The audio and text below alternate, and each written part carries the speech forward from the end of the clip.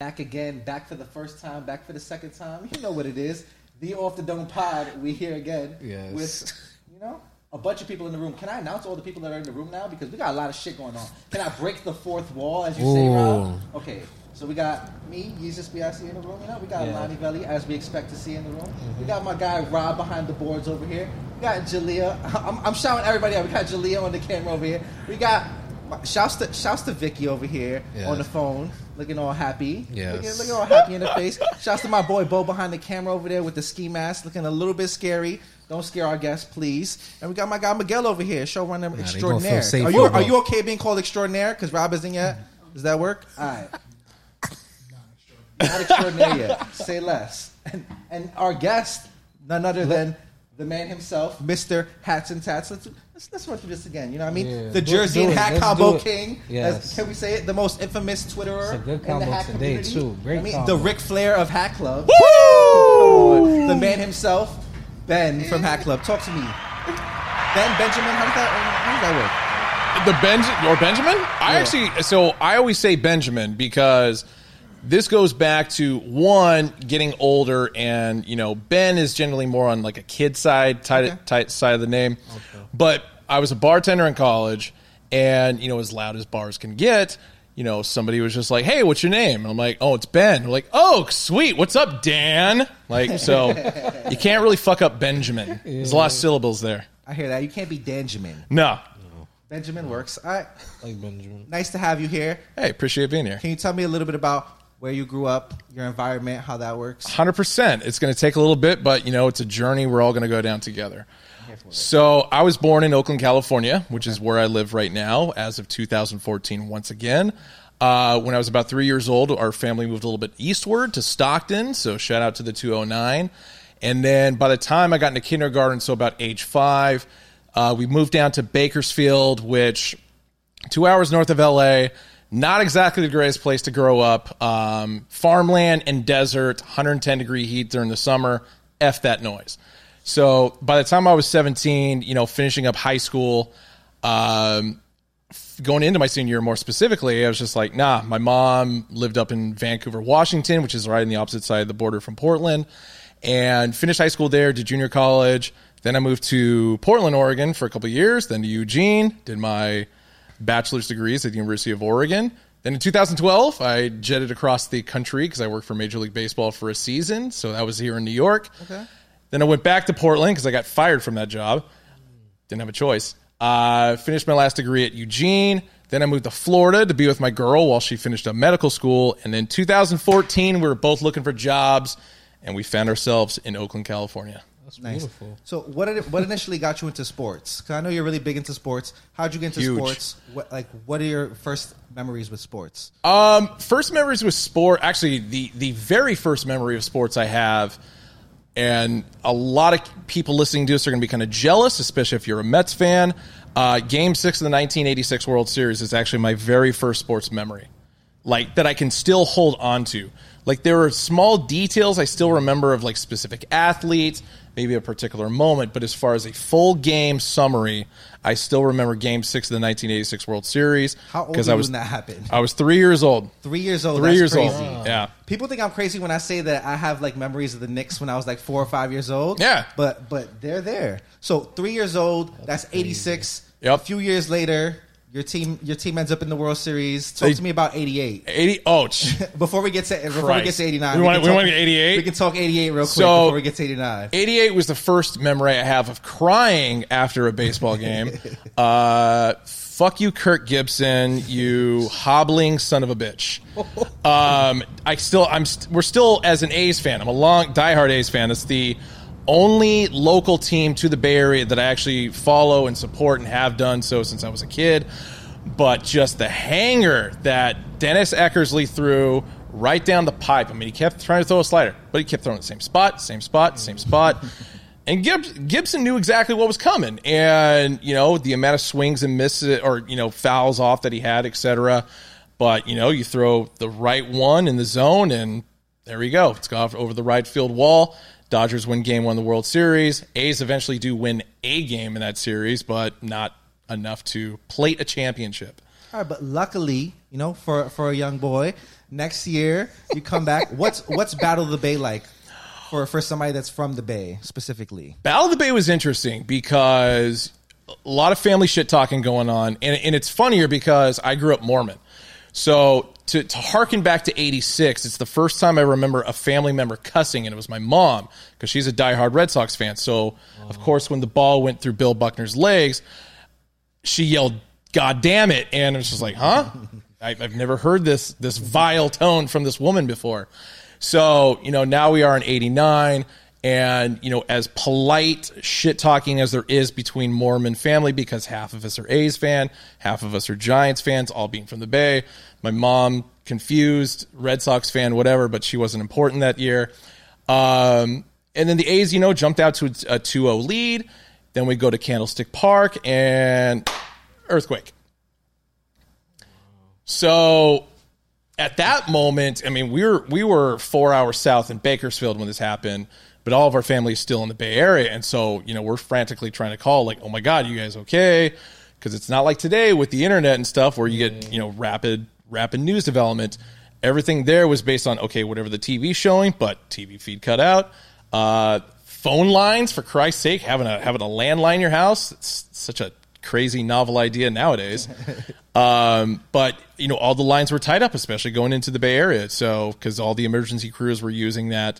The bridge had collapsed. The top portion of the Bay Bridge had collapsed, which has since been redone, and it was crazy. So we actually didn't get really any kind of updates for like 36 hours. That's crazy. Yeah, everybody's fine though. What distinguishes somebody being like a Giants fan or an A's fan if you're from the Bay? Like is there like a street that crosses? Like what kind of makes the difference? There are some jokes I can throw around with that, which might be a little off color. But no, it's and it really comes down to your whiteness, and because Giants fans are very financially fiscal on the Republican side, just because, it's the glitz and glamour of Silicon Valley. Whereas in Oakland, it's fucking Hard Knocks, black and blue, our school colors, university. And I mean, even though it's green and gold, but it's a rougher side of things. And, especially me, I am a white kid, of course. I was very much a white kid amongst a plethora of black, Asian, and Mexicans, and so it's just like, I like this place. I can get along with this team more so than I can with that team across the bridge. I hear that. Yeah. So did you play any sports growing up? I did. So I played baseball all the way consistently from when I was, let's say, 5 years old, doing t-ball, all the way to my sophomore year of high school, and talk about consistent. I know, and I potentially could have gone at least to the minor league level if I really stuck with it. Definitely. However, at the time, I was actually a bat boy for a minor league team in the Bay in Bakersfield. I was a Giants affiliate, so had a couple friends that went through the system because of that. But anytime the team was on the road, because of me working for the team, I could have my friends come out. We could play on the field. The problem with Sam Lynn Ballpark is it was built backwards.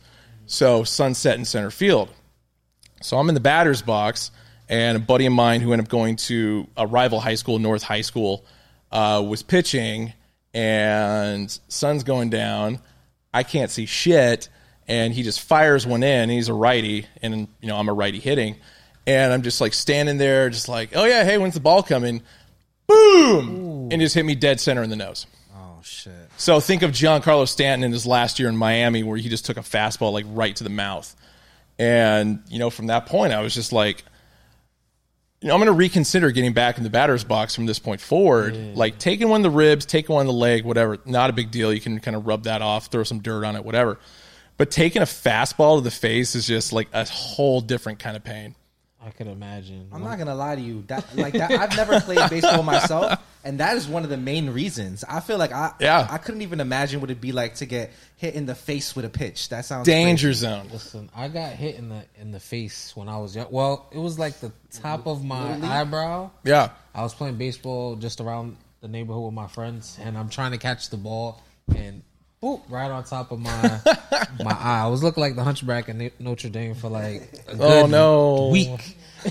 So you said you thought you could go minor league. How were the numbers looking in high school? Oh God, I was hitting 727. 727, and I'd only struck out twice. So you were raking. Yeah, you definitely were. Never hit for power, but I could find gaps. But then I was also a leadoff hitter. So back when I was fast, I just got a lot of bunt singles. Nice. Did you play any other sports? I played basketball and I played soccer, and then I did some like long distance running. You have basketball height. I feel like that could kind of work. Honestly, it was one of those weird time periods where I thought mentally I was better at basketball than any of the other sports, but the coaches felt the exact opposite. So even though like they were just like vehemently against me like making the team. So when I was still in Bakersfield and going to high school playing basketball there, the only time they ever actually let me play was during summer league. Anything regular season, it's just like, nope, you're cut. Like I get through conditioning and I just blow everybody out of the water because long distance runner, and they would cut me. So the 1 year that they actually let me play summer league, they were jerks about it and put me on the JV team, not the varsity team. And it's like, okay, cool. Let's do this. And I averaged 5 minutes a game. Because, well, we got to play you at some point.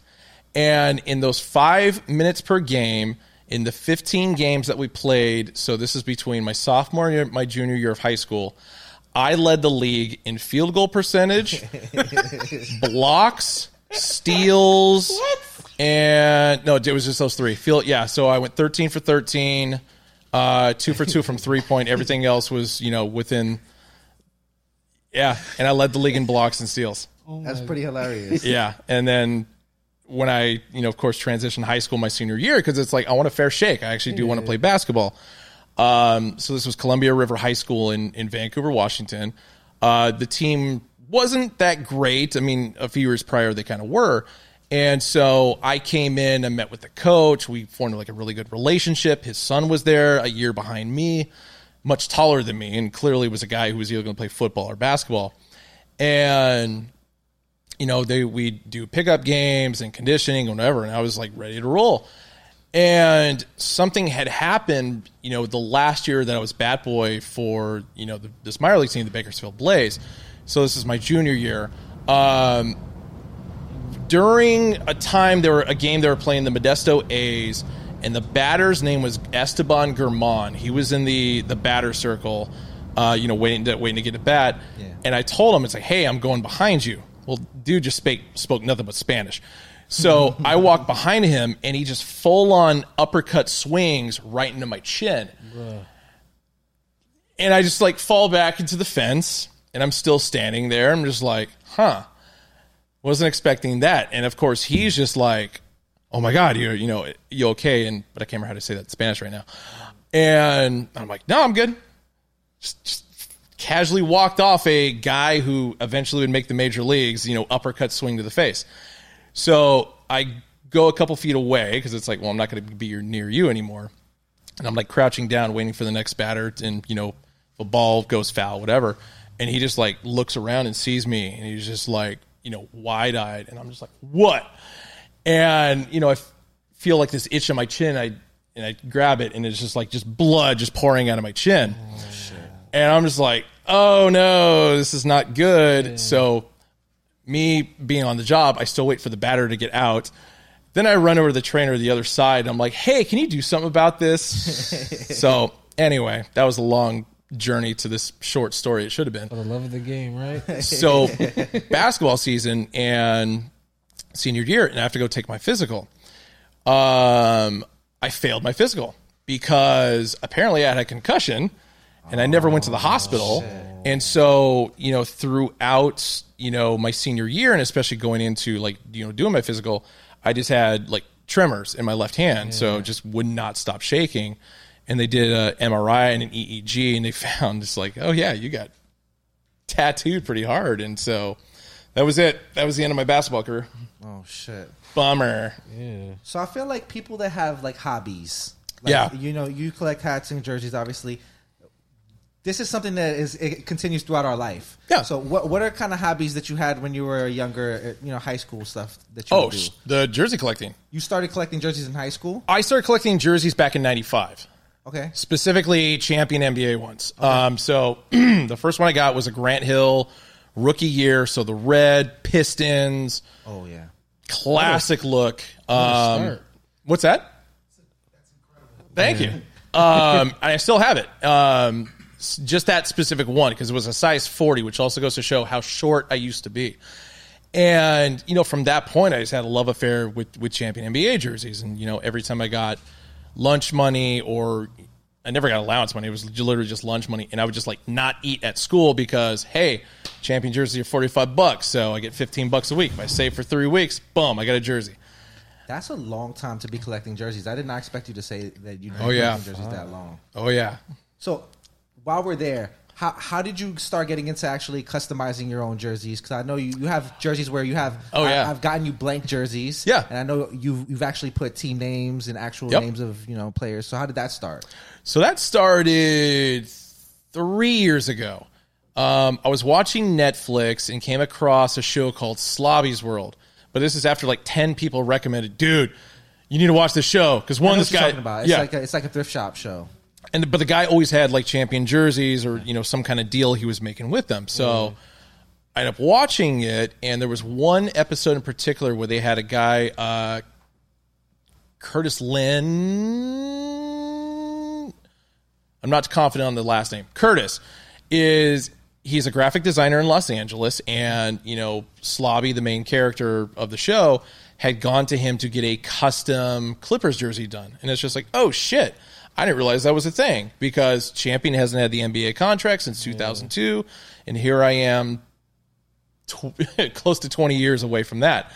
And so I hit him up, and he's just oh yeah, if you got a couple, I'll do it.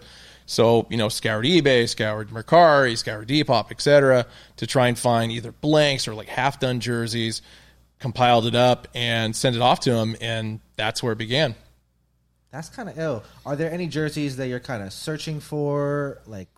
What's your hit list of, oh my God, of ones that you're really looking for at this moment? So there's a hard 15 that I'm still after. There's 5 left of the gold label NBA 850 collection that came out during the 96-97 season. Mm-hmm. So I think I need Willis Reed for the Knicks, the Tony Kukoc Chicago Bulls, the royal blue Shaquille O'Neal that they randomly did, and then both of the Elgin Baylors, one in the blue and then one in the yellow. And that's it for those 5.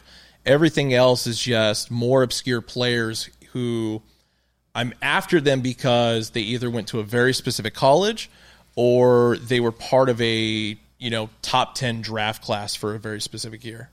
Where does the obsession with colleges come in? Because I feel like that's a big thing for you. It's this person went to this college. I don't even know how you kind of organize that in your brain, how everyone went to what school. Historian, man. Knowing literally every college that a player went to. We would do a lot of the trivia questions for the shock drops. Recap. I see he just those used to be a lot of the answers. We'd be this person went to this school, and what were their winning percentage when that? Yep. So how did that obsession kind of come about with college athletes? I mean, for me, because it's I've always had an appreciation for collegiate athletes in general, because especially due to make the pros, guys who are incredibly touted, 5-star recruits coming out of some random high school in Nebraska, whatever, and then they have a great college career, but for whatever reason they don't pan out in the NBA. And then we forget about that, but we still just kind of think, fond memories of man, remember when he was balling out at St. Bonaventure? Yeah. Oh my God, those were the days. And so because of that, that's the route that I really want to go down. Because there's always great stories that come from collegiate athletes, whether they make it in the pros, whether they make it, playing overseas, whatever, me having a jersey that can, tell an entire tale more so than what my mouth can do, because somebody can just look at it and be like, holy shit, man, I remember that guy. God, I thought he was going to be the greatest. And, that's how it goes sometimes. I hear that. All right, so while we're on college, tell me, how did you make the decision to go to Oregon? Were there other schools in consideration? Yeah. How did that work out? So the original plan was I was between 2 schools. So being a California kid, being in the Bay Area, the go-to is always Cal. But, I'll admit, I didn't have the grades for Cal. So there was no way in hell that was going to happen. The second was UCLA. So my favorite basketball player of all time is Reggie Miller. Reggie Miller played college ball at UCLA, when I was little. And my dad and I used to watch UCLA basketball games all the time. So, I hung with that. So it's like, okay, cool. I'll go to UCLA. Well, the problem with that was, as I mentioned earlier, when I left after my junior of high school to go to Washington, having in-state tuition, was out the window. And, I wanted to get heavily into journalism because the funny thing about most sports writers is that there's a moment in their life where they come to, I'm never going to make it as a professional athlete, so hey, I might as well write about it and talk shit. Yeah. So I had that moment when I was 15 when I got struck with that baseball, and more so my senior year when I couldn't cut it at basketball. So a couple schools came up. One was Hofstra, which is upstate New York. Okay. In which case, for anybody listening, if you can name the last major player to play in the NBA at Hofstra, I'll give you $100. Shit, they had a really good player like a few years ago. I don't remember his name though. I'm not gonna lie to you. No idea. Speedy Claxton. Oh, Speedy Claxton went to Hofstra. Speedy Claxton went to Hofstra. I did not know that. Yep. So it was a hell of a time finding that jersey.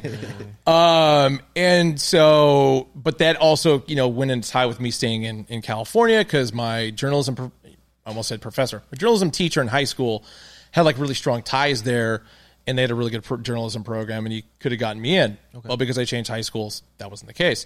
So I just did junior college at a high school and spent a couple years off, and then, I was living in Oregon, and I actually wanted to go to Oregon State because the Barometer, which is their school paper, was actually like one of the best reviewed, best rated, college papers in the country. Mm-hmm. The weird thing is they don't have a journalism program. So it's all just kind of student done and run and, whatever. Meanwhile, a little bit down the road, University of Oregon has a stellar journalism program. And the funny thing about it was I grew up just absolutely hating Oregon sports, like University of Oregon Ducks. So, I decided to be the bigger man and buried the hatchet, and it's just like enrolled there, and my GPA was finally in an adequate range where they let me in, and wow, so you almost ended up with the rivals. That's kind of crazy. Oh, yeah. But I sure as hell was not going to go to University of Washington. Question. While being in Oregon, is that where you love to like run, like long distance running? Because I heard you say earlier. No. I did when I was there because I actually played more soccer when I was there, but then also you just went to Hayward Field because this was back when, they didn't have like all the barricades and stuff they do now because they've put so much money into it. Yeah. World Championships there, Olympic trials are there. Yeah. But you used to be able to just walk through a gate and go run the track. Mm-hmm. And I lived like 3 blocks away from Hayward Field when I was living there. And most notably, the vast majority of the athletes and track stars from Oregon who then went on to Olympic greatness were my neighbors. Like Ashton Eaton lived right across the street from me, and he's hands down like the greatest Olympic athlete of all time. Do you still keep in contact with anybody? I haven't, but the weird part is I ran into him. So when he won gold in 2012. Good year. Yes, 2012. So that was, no. He was in 16. Sorry. Because I graduated in 11, so there was a weird time period. So 16, we ran into each other randomly in like 2018 back in Oregon, and he actually remembered who I was. And so we don't keep in contact, but it's just like, hey, at least you still remember my name and still remember I was your bartender at Max's Tavern down the street from campus. So yeah. So what's the environment like at Oregon when you're there? How'd you enjoy going to school there? Is it a party school? What's been like in college? Definitely a party school. No, the weird part about it, as far as like educationally, like that was when I finally took it serious. Okay. Because I did high school, then junior college, like right afterward. I took a few years off because just like I just got just burnt out with school. And if there's one thing I can highly recommend for anybody, it's just like don't feel the pressure to go directly to college after high school. Take some years off. Figure out what you want to do with your life. Mm-hmm. And, because it's weird talking to younger kids and, them being in college. I'm like, oh, what's your major? And they're junior. Like, I don't know. Like, you've burned 2.5 years of tuition. You have no idea what you want to do. That's so strange. A lot of people just floating. Yeah. That's college for a lot of people in this situation these days. So in all honesty, it's just like, hey, when you turn of age and you're outside of high school and stuff, it's like, go get drunk. Or even before that, it's like, go get drunk with your friends, go get laid, go travel the world, whatever. Just like find some life experience that's going to motivate you to make the decisions that you are, especially when you make a huge financial commitment like college. So I took school seriously. I was like a 3.8 GPA student, which I had never been in my life. Like 2.5 was like my max, and it was satisfying to my parents because they're like, "Oh my God, you're not dumb. This is great." No, they never really thought I was. They just knew I just like didn't ever apply myself in high school. That's what happens sometimes. Yeah, exactly. I was the same way. I slacked off a lot. Homework, what a waste. All right, so speaking of that, while we're on that topic, you took the Wonderlic test while you were in college. How'd you know that? I did my research. Oh, shit. I did my research. You have an extremely high score. What kind of fucking questions get asked on the Wonderlic test? All right. I don't even know. I'll give you the context behind how I even took the test. So, do you want to set it up as far as what the Wonderlic test is? Well, it's a test that all college athletes have to take when they if you're going to the NFL draft, you take the Wonderlic test. That's how they assess how smart you are, I guess. Okay. Your intelligence level. So I needed a job, and because college is expensive, and I applied at a jewelry store, which is something I really don't recommend anybody do, because unless you're heartless, then do it. Because you're gonna, if your main motivation is money, if your main motivation is money, do it, apply. And they actually made me take the Wonderlic test because you were right on the right path with that. It actually tests cognitive skills under pressure because you have 50 questions, you have 12 minutes, and even if you finish all the questions, whatever, like the time it took you to do it, you're still gauged on that. Okay. So I was like, oh shit, being a sports guy, I was like thrilled to take this. I'm like, I don't even care if I get the job. I was like, I could tell everybody I took the Wonderlic. And, turned it in. I finished with like 30 seconds left on the clock, and I ended up getting like 100%, which only one person in NFL history has done that, and that was Ryan Fitzpatrick, who, man went to Harvard, for Christ's sake. He's no slouch. Yeah. This guy, he's crazy. Brain capacity is really there, y'all. Just know. All right, so while you're at Oregon, I'm sorry. I'm still like trying to 50 questions. 50 questions in 12 minutes. Yeah, that's gang shit, right? Bro. Oh, and you asked what the questions were. You said you had 30 seconds. Like I would be like, it's. I'd be looking. I'd still be looking at the proctor. Like, wait, you want me to like?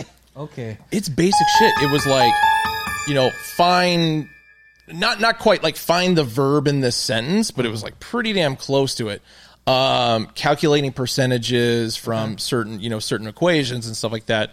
Because especially working in jewelry or car, you probably have to take it as a car salesman too. Being able to calculate the math that quickly, especially when there's some room to negotiate when it comes to jewelry. So yeah, I hear that. All right. I'm gonna see if I can worst job I ever had. I'm just gonna throw it out there. Worst job. Take that for recreation. Right? Yeah. All right. So while you're at Oregon, did you indulge in any sports? You're a sports fan. There was some good things happening. BCS title game. Oh, big time. Talk to me. Did you attend? I did.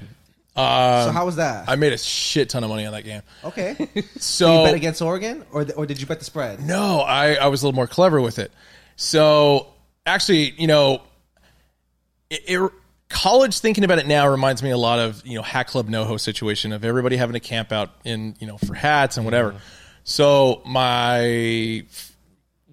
ended up being my freshman and my sophomore year at Oregon, we still had to camp out for football tickets. Oh, shit. So I know that hell you guys go through, and we had to camp out like a full 24 hours in advance to even like get lucky, because this was the tail end of the Mike Bellotti era and the beginning of the Chip Kelly era. So hands down the greatest years in Oregon football history. And as much as people want to say, Oregon's a football school, Oregon's not a football school, I will say Oregon's not a football school. It's a track and field school. Okay. Dominated. So, going through that, and then going to the Rose Bowl for the 2010 was absolutely amazing because my dad and I used to go to the Pasadena for the Rose Bowl every year, and so this is like one of the first times it's like, oh shit, I got to do it as a student. This is great.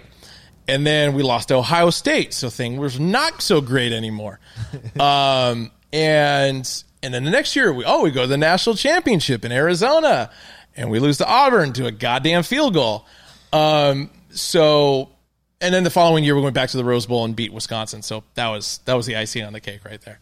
But as far as, the making money that during the national championship against Auburn, a buddy of mine, a buddy who works at Nike, and I, got it in my head. It's like, I'm going to make shirts. I'm going to try and sell them, see what I can do with it. And so I sent him the rough draft, and it was literally the Heisman Trophy with a sack of money, dollars flying out of it. And I put it as, Scam Newton Leisman Trophy, because you gotta talk shit about who you're going against. And he liked the concept of it, but the artwork on it was subpar, compared to what he can do. So he's like, "Hey, I got you." So he, completely redesigned it so he made the Heisman Trophy actually look like Cam Newton. Oh, and of course, all this got produced like before the Heisman was announced. And so it's like, all right, I've got this graphic and these shirts in hand. Oh my God, now I hope to God Cam Newton actually wins the Heisman, because otherwise I'm going to look like a jackass with a bunch of shirts that are not going to sell.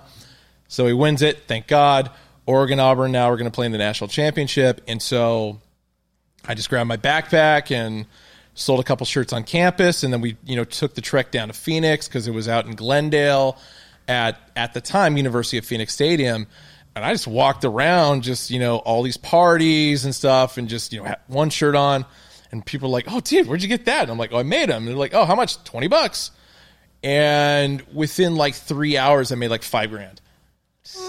Shout out to Cam Newton. Yeah, and exactly love you, Cam.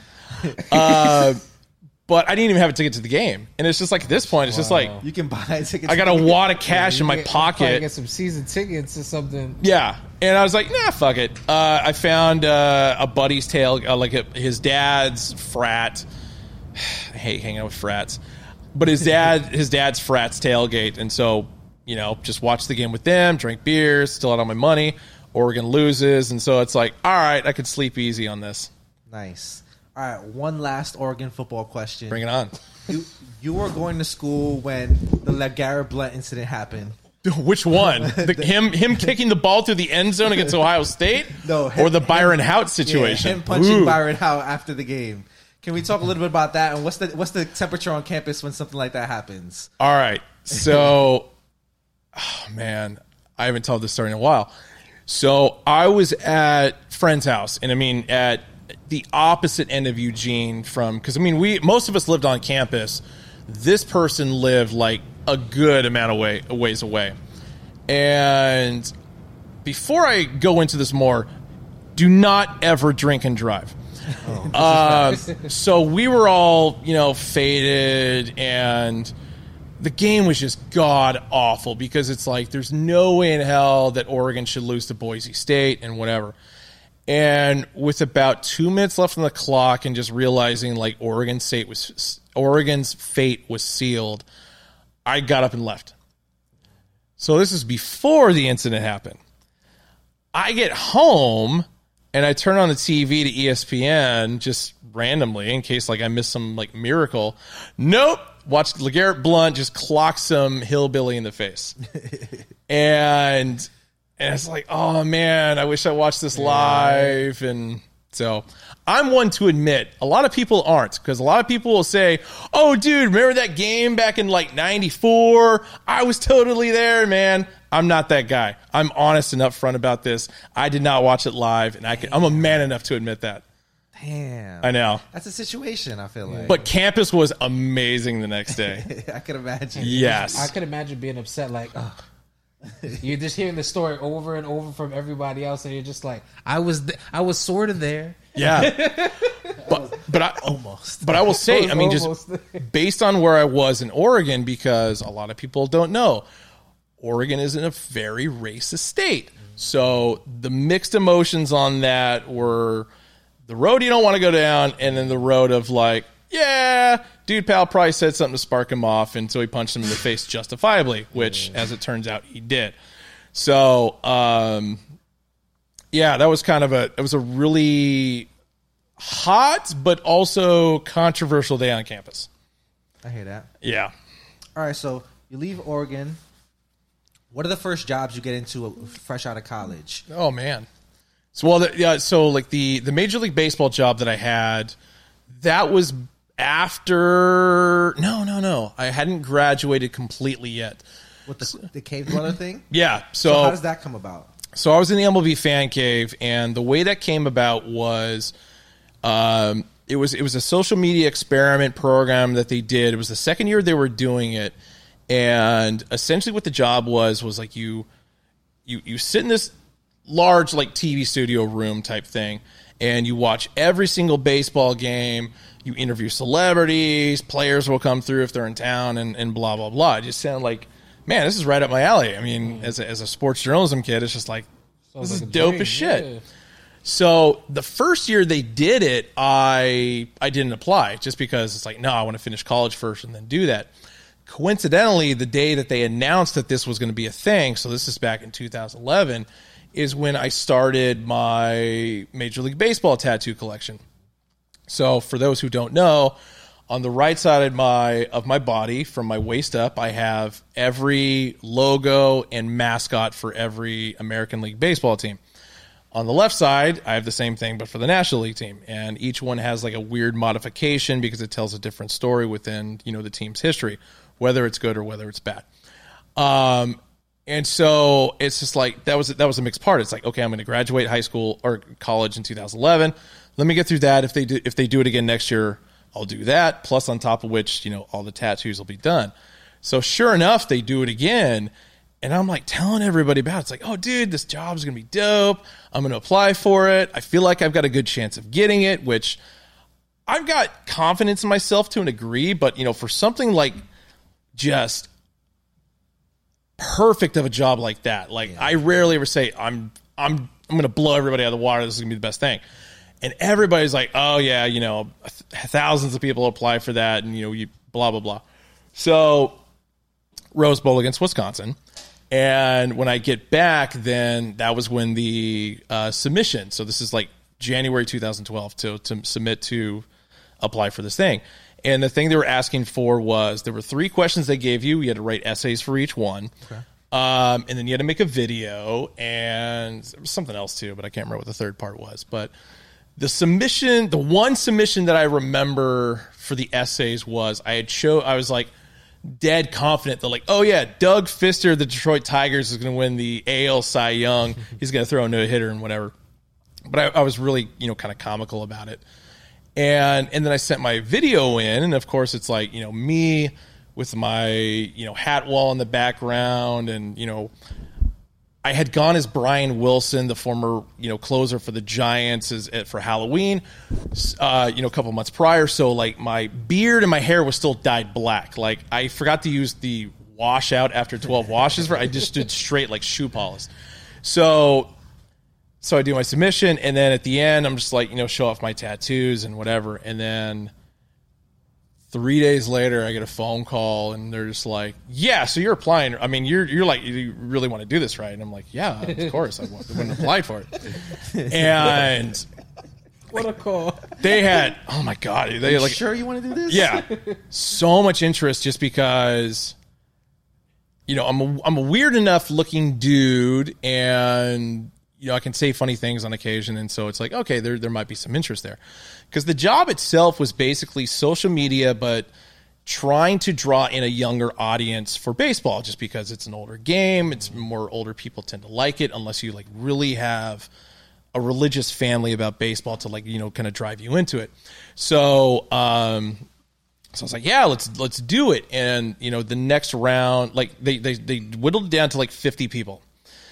And they're like, okay, here's our 50 finalists, and I'm there, and I see all these other people from different cities and et cetera, and have their different fan bases. I was an Oakland A's representative because that's my squad. And the next thing that we had to do at this point is sell ourselves to the media to try and drum up some support on social media. So me being a journalism kid, it's just like, okay, so in Eugene, like the three, so Fox, CBS, NBC are all basically in the same studio.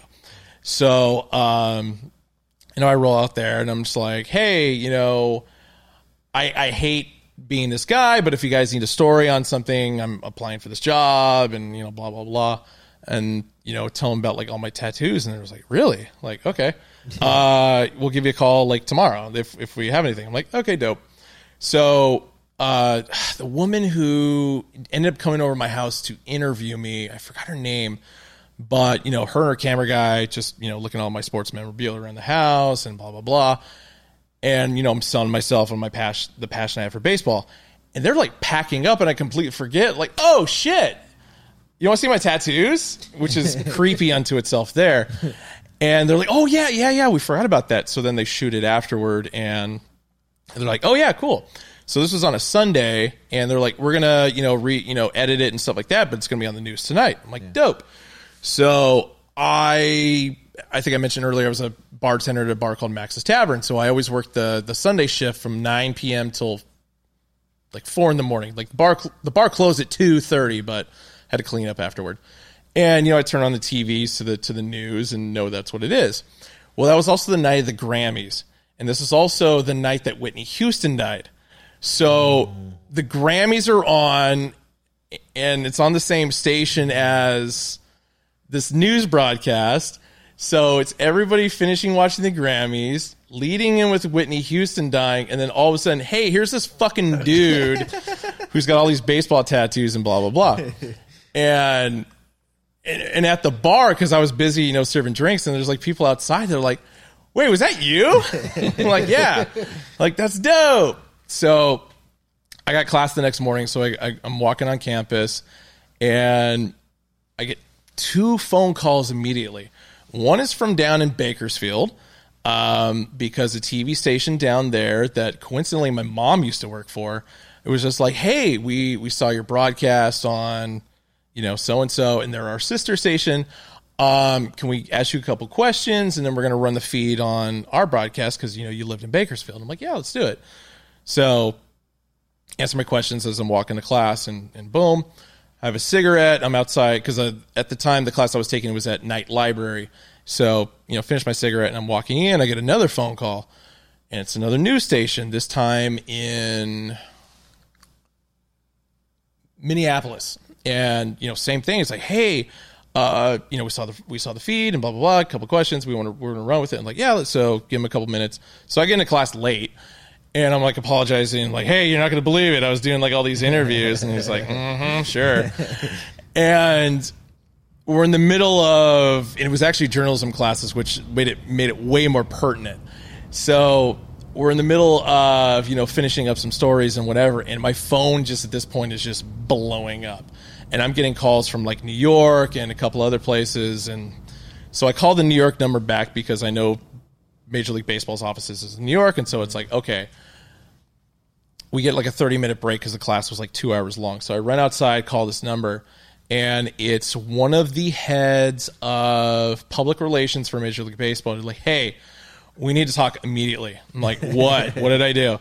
They're like, we got people from Yahoo, from Bleacher Report, from Barstool, et cetera. Like, they all want to do interviews with you. Can I give them your phone number? I'm like, yeah, of course. Why would I say no? It's like, why did you even ask my permission? Yeah. Like, okay, cool, just making sure. So for like the next like 3 days, just like interview, and just blah, blah, blah. And to the point where it's like, it's still crazy to me that with like one phone call and popping into a TV station, I'm just like, worldwide attention, basically. People want to know. Yeah. Do you have any quick tattoos? I'm sure we can stick on the tattoo. No, I got a question. Might as well, right? Did you get all done by the same artist? Yes. So my friend Felix the Tat in Eugene, Oregon. Okay, yeah. So where how did that like come about? You just like one day you're just like, did it start with one logo? Yeah. How did that start? So the original plan was going to be a full sleeve. a buddy. I actually went to another artist. His name is Reed Gacher. Sorry, I stumbled there. Reed is funny because he and I later became roommates. So this is kind of interesting. He turned me down because the original idea was going to be like the Stomper elephant exploding out of my arm, and then all the other mascots are going to be running away from the elephant. Okay.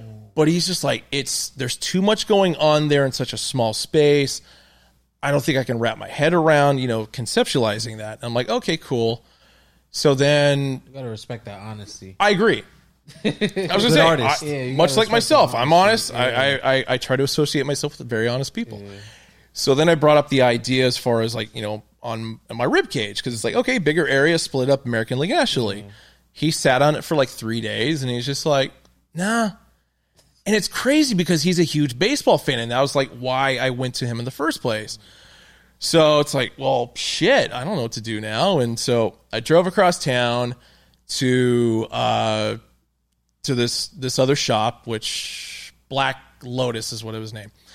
And Felix, who he and I are great friends now, was there because he had done a tattoo for a former girlfriend.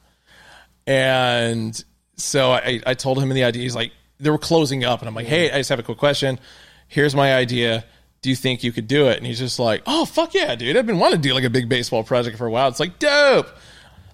We set a date, and I think we ended up doing like a couple weeks later, and gave him my idea. And, he needed like a week or two to like, put it together, showed it to me. I didn't make a single change because it was just like, this is exactly what I want. This is perfect. It was meant to be. It was supposed to happen that way. Oh, absolutely. Yeah. I feel like you're in the process of major minor league baseball logos as well, right? Yeah. All right. So how's the progress going on that? So how many minor league baseball logos are there? There's like 140. Okay. So I got work to do. So these ones, and it's split up. So this is how meticulous I am about it. So the dividing line, obviously, in the country is the Mississippi. Okay. So, and especially like where certain teams are and the leagues that they're affiliated with, etc. So, so basically, my right leg is west of the Mississippi, left leg is east of the Mississippi, and I've clearly done more work on the right leg just because there are actually less teams before the realignment that happened a couple of years ago on the West Coast than the East Coast. So it's a little bit easier to kind of like flow through these ones. So by the time I'm done, and we're actually starting like low ball, A ball, and working our way up to AAA, because then when it blends into like all the major league tattoos, it's like literally going from the minors all the way up to the majors. That's fire. Thank you. All right. So, if I'm correct, you were the Oakland A's mascot at some point in time. I was. Okay, so how does that happen? How do you become the mascot? How do you even apply for that job? What's that like? So this was during the transition from when my now fiance was finishing up medical school out in Florida. We were both looking for work, and I came across like a job board for sports, and the Oakland A's were hiring, and it's just like looking through all the jobs they had available, and it's like one of them was like, oh, mascot. I'm like, well, that seems kind of dope. I'd never been a mascot before, but I also thought it was going to be like Stomper, the actual elephant. What it turned out to be was the 3 racing mascots, kind of like the sausages in Milwaukee. So there was a Ricky Henderson, a Raleigh Fingers, and a Dennis Eckersley one. Okay. And, applied for it. They called me. They're like, oh, yeah, meet us at the Coliseum up in this section. And the application process was literally just like, okay, put the suit on, run from over here to over here, and then run back. And then we're going to have you like walk around and try to interact like as if there's people there. You can't talk. And so... And the other guy who I was with and I are just gassed when they finally started like asking us questions, because it's just like there's this piece of like parchment in front of your face. It's like literally like wearing a mask, but then you're also trying to like full sprint with 40 pounds on your back. And somehow I got through it, and they're like, "Oh yeah, you're hired." Like, dope. So I did that for 2 years, and I was the Dennis Eckersley mascot. Nice. Like, you just can't talk. Like, oh, I broke that rule like after like a month. But it gave the character a little more spice, because especially like when we're playing the Dodgers, And, Dodger fans would talk shit while I'm in the mascot outfit and be like, they don't expect you to talk back. Correct. So me as Dennis Eckersley, it's like, you motherfuckers are literally Dodger fans because of me. And just going with the, I didn't cuss in the, I will say I didn't cuss while I was in character. People made complaints like, hey, get that guy. Yeah. I did get some stern warnings about it, but after a while, they just kind of realized it's like, yeah, it is. I'm true to it this. is kind of funny that you're doing that. I know you're there. Like, I'm true to this. Like, yeah. So that was the one rule I was broke, was just the talking. I couldn't help it most times. So when does Hat Club come into the picture in this timeline? So actually about the same time. So I got that job in 2014 because we had moved to Oakland January. So like basically 8 years ago last month. And aside from doing the mascot thing, I was also writing for the Oakland A's team magazine because of my journalism background. Wrote a couple good articles for that. But, I only worked on game day. So it's like I need something more to do. And at the time, there was a Hat Club location in Concord, California, so about 20 miles northeast of Oakland. There was one in Daly City, California, so the other side of the bridge, like South San Francisco. And then there's another one which still stands, which is the Great Mall location about 10 miles north of San Jose. And I'd gone to the Concord store, like when we first moved to Oakland, and, picked up a couple hats and, met some of the employees. I'm like, oh shit, I've only known about you guys since like 2012, but it's really dope that you guys have a store here. And so I've always wanted to go. And then I go to the Great Mall store like, a couple weeks later, and the same girl who was at Concord when I was there the first time was there. And I'm like, oh, hey, fancy running you again. I didn't realize you guys had more than one location here in the Bay, so I got to check this one out. End up buying another hat. And at this point, it's just like, I just went on their website and I'm like, I wonder if they're hiring. And sure enough, they were looking for an assistant manager at the Daly City store. And, I went over there to apply in person, as I do. And I swear to God, I was wearing a suit. Because got to dress for success. Yeah, you're serious. And the same girl was there. I was like, oh shit, once again. And, handed me a resume, application, whatever. And it was funny because, at this point in my life, it's like I had already, been working for the A's. I worked for Major League Baseball. I was a consultant for New Era for 3 years, after the MLB job ended, just because I knew so much about hats. But then even before that, I worked for like 2 different like retail chains selling hats and jerseys. So it's like I had the background to do it. But she still kept me on ice for like 3 months. Like I call every week. I'm like, hey, just checking in an application, whatever, and just nothing. So as I found out about a month ago, Paul Stasha, one of the owners of Hat Club, like told me the story because I just casually brought it up. I'm like, why the fuck did Veronica take so long to hire me? And he's like, oh, I got a story about that. And it was literally, you were so overqualified for the job that she didn't know if you were being serious. I'm like, why the fuck did I apply then?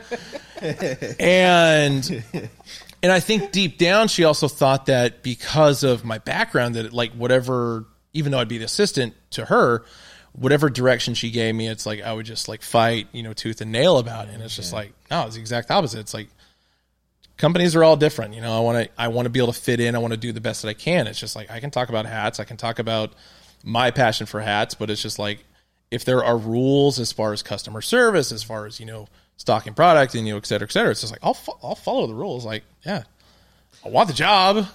What is we gotta just rewind real quick. You said you were consulting for the MLB. What does that entail? So that was a combination of a couple things. I was so there was a small group of us because like back in college, during my last year, so this is post MLB job, I was depressed as shit, but I still had like 3 more classes in college to finish up my last degree.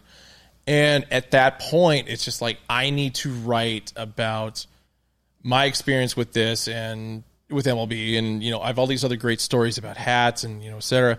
So that's what it was. I started a daily hat blog called Hats and Tats, and worked out a lot of my frustration with that, because when I got let go from MLB, because my entire life it's just like wanting to do something with sports, do something with baseball, maybe basketball, whatever.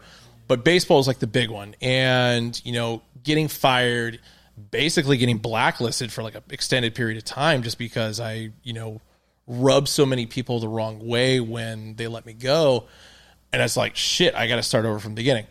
And yeah, I was down. But, girl I was dating was just like, hey, you got to finish fucking school. You got 3 classes. Like, it'd be stupidest to not do this.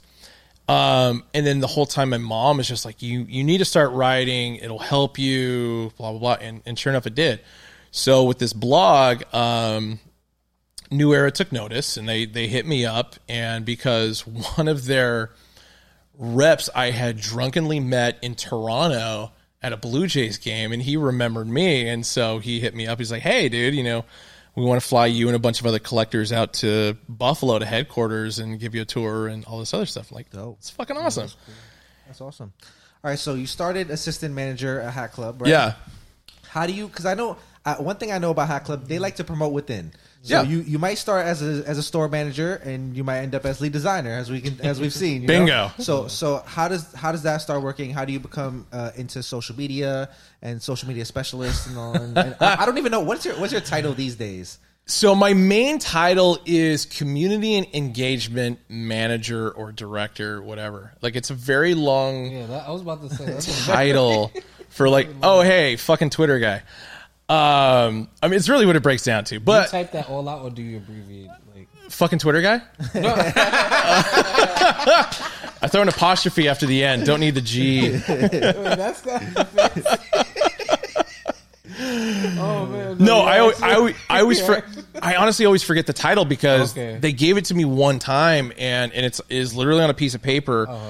But it's like when somebody asks, like, I have to like close my eyes and like really think about the word usage that's being used, because it's just like Twitter guy. Let's just go for Twitter guy. Yeah. But yeah, so like how does that start? Like, you start assistant manager. How do you start getting? What are the first responsibilities that you gain? Because at this point, you do a lot of stuff for Hat Club. It's like, you run the Twitter. Sure, we all know you for the guy on Twitter that we scream at when we're angry that we don't get hats.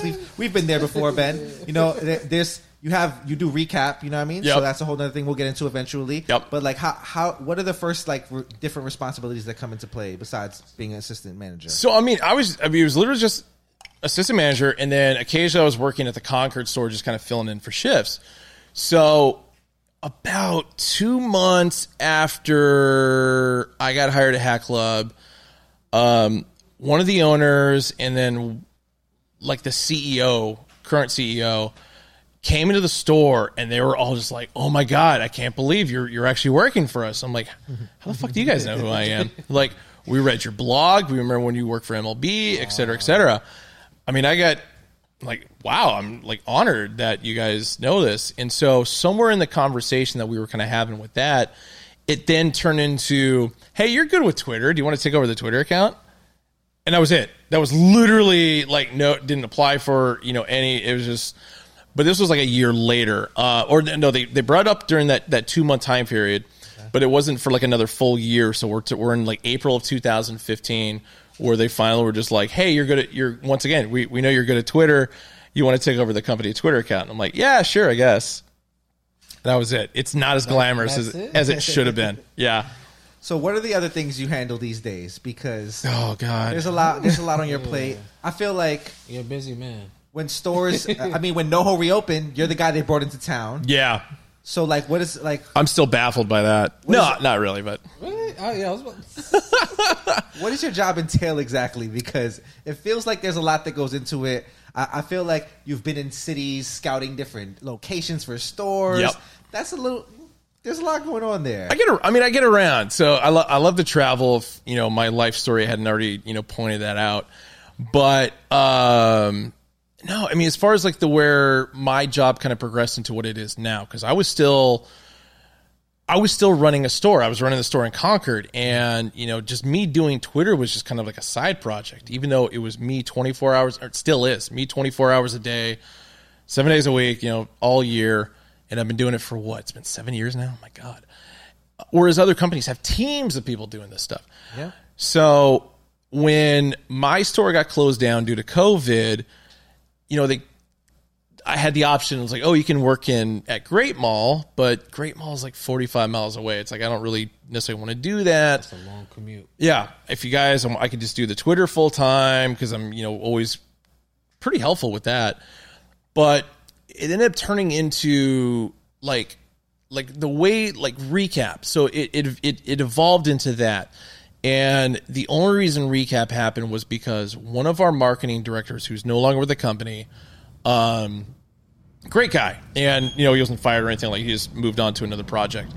So back in November of 2019, I was in Vegas with my girl, and he just randomly called me and started talking about, like, hey, you have a pretty good on-screen personality. You know how to talk and, blah, blah, blah. And he's like, we've been thinking about, we want you to do like a show, like on Instagram. And it's just like, dope. I pitched that 3 years ago and everybody said no. But it's like, okay, cool. At least somebody understands, what I'm capable of. And especially because like my time with MLB came up. And so, kind of getting back to this and, the time frame it was going to start was going to be May 9th. So 5/9, 59-50 day basically.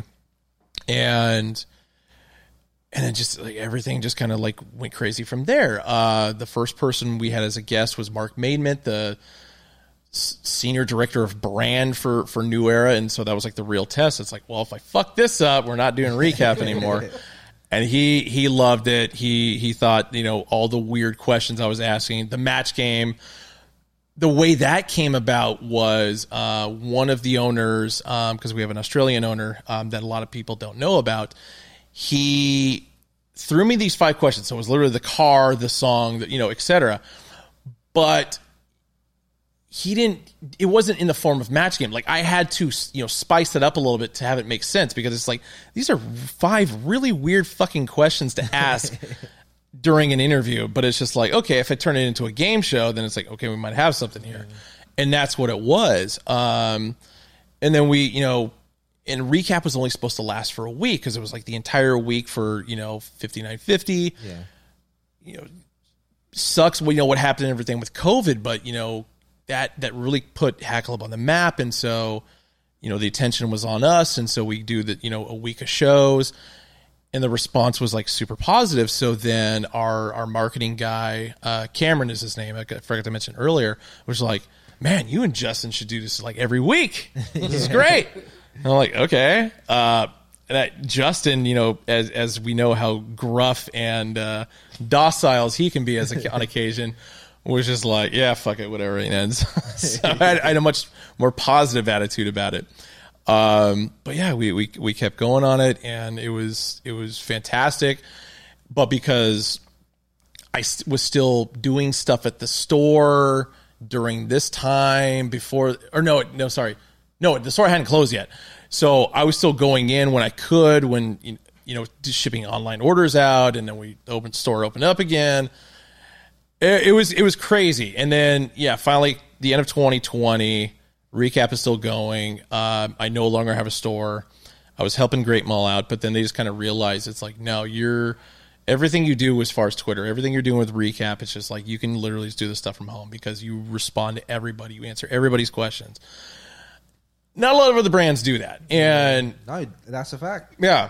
And to be honest, and as far as the reason why I do it is because for any of us who grew up during, in my case, the 80s and the 90s, like we didn't have anybody helping with this shit. Generally, if you were to ask a question in any kind of a store, you were bothering the fuck out of that guy. And they'd be so annoyed they would just kick you out. So to be this kind of a person, I always say to be a conduit for, information as far as, this passion that we all share. I enjoy being it. And so it's just like, to me, it's not so much a job. It's just like, hey, I got to wake up every morning and talk about hats. It's fucking sweet. Feels like your purpose in a sense. Yeah. Like way more, like exactly how I felt about, what I thought my job or my time with Major League Baseball was going to be. It's just like, just realized like I rechanneled my energy toward hats, because, the hats helped me get that job. And I just wasn't thinking about it clearly. It's just like, no, this is actually probably the right field that I need to be in. That's a good feeling. Thanks.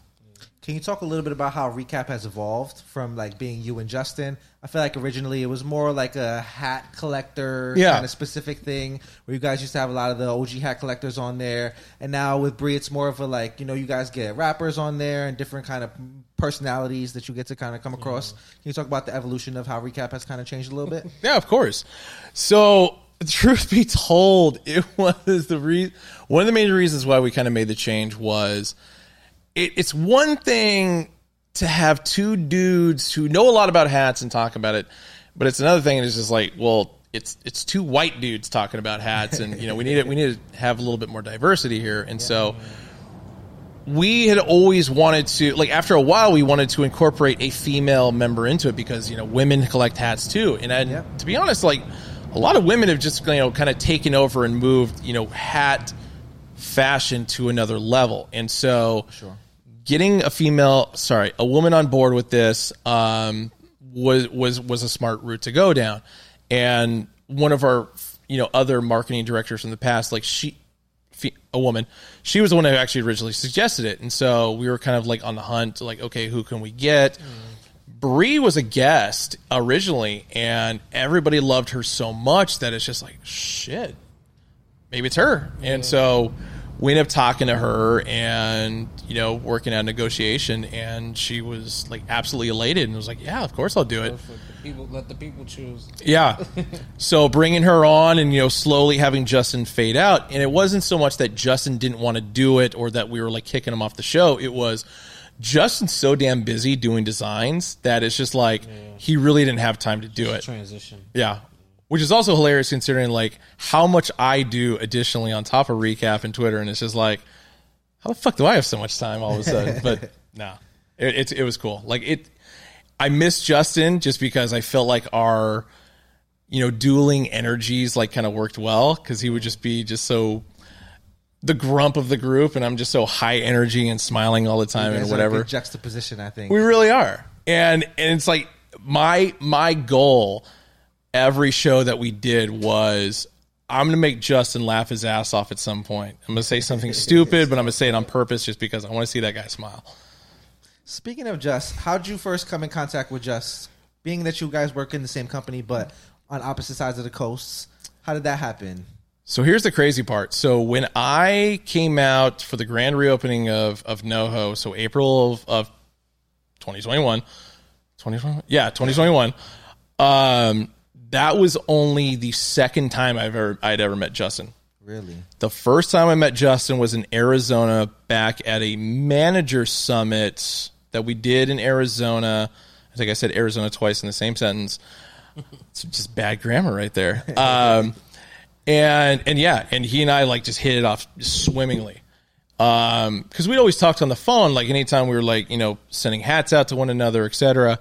But you know, getting a couple drinks in us, and you know, we had a blast. There was a strip club involved at the night that we met, so that's a great thing. Much later, yeah, and a lot of other Hat Club employees were there too. And so, question: 'cause you said you guys send the hats to each other. Are there any gems you guys have helped each other, like assist that? You know, like, are there any hats you couldn't get without him, or vice versa?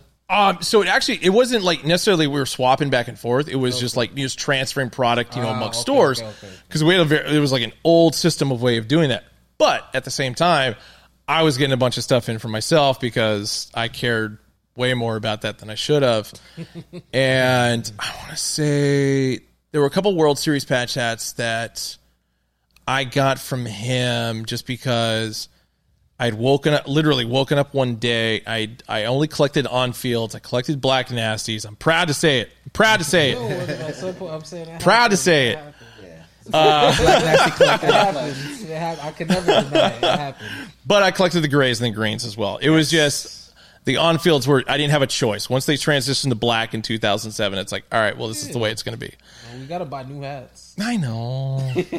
But I actively started collecting World Series hats, and I think he had the 1990 Reds at his store at the time, and so I had to get that sent over. He's like, well, I got to buy that because my mission was me being born in '83, collecting all the winners and losers if I could, all the way up to the present time. So that is actually one thing I'm still actively doing. And especially like John, our other designer, that I hounded him about because, prior to 96, because World Series patches were not a common staple on hats, trying to find losing team World Series from 83 to 95 was just like, good luck. Yeah. So we had to actually like custom create a lot of them, and so that's how I was able to fill a lot of those holes in. That's what she said. Missed opportunity by everybody there, so I had to fill it in. Go for it. Oh wait, we didn't really talk a lot about how you originally had gotten into hats. Yeah. So what are your earliest memories with hats? How did hats become a thing for you? So this goes back to the Bat Boy days working for the Bakersfield Blaze. Okay. So one of the components of doing that is you have to wear a hat. I mean, even though I was wearing a helmet for most of it, but in between innings and whatever, it's like gotta have a hat. So the very first fitted that I ever got was the 1999 Bakersfield Blaze on-field hat, which I still own. It was a 7/1/8. My head has grown exponentially since then. I'm a 7.5 now. But they were a Giants affiliate, so I ended up getting a Giants as well, which much to the chagrin of all my A's friends, and especially the shit talking I did earlier in this broadcast.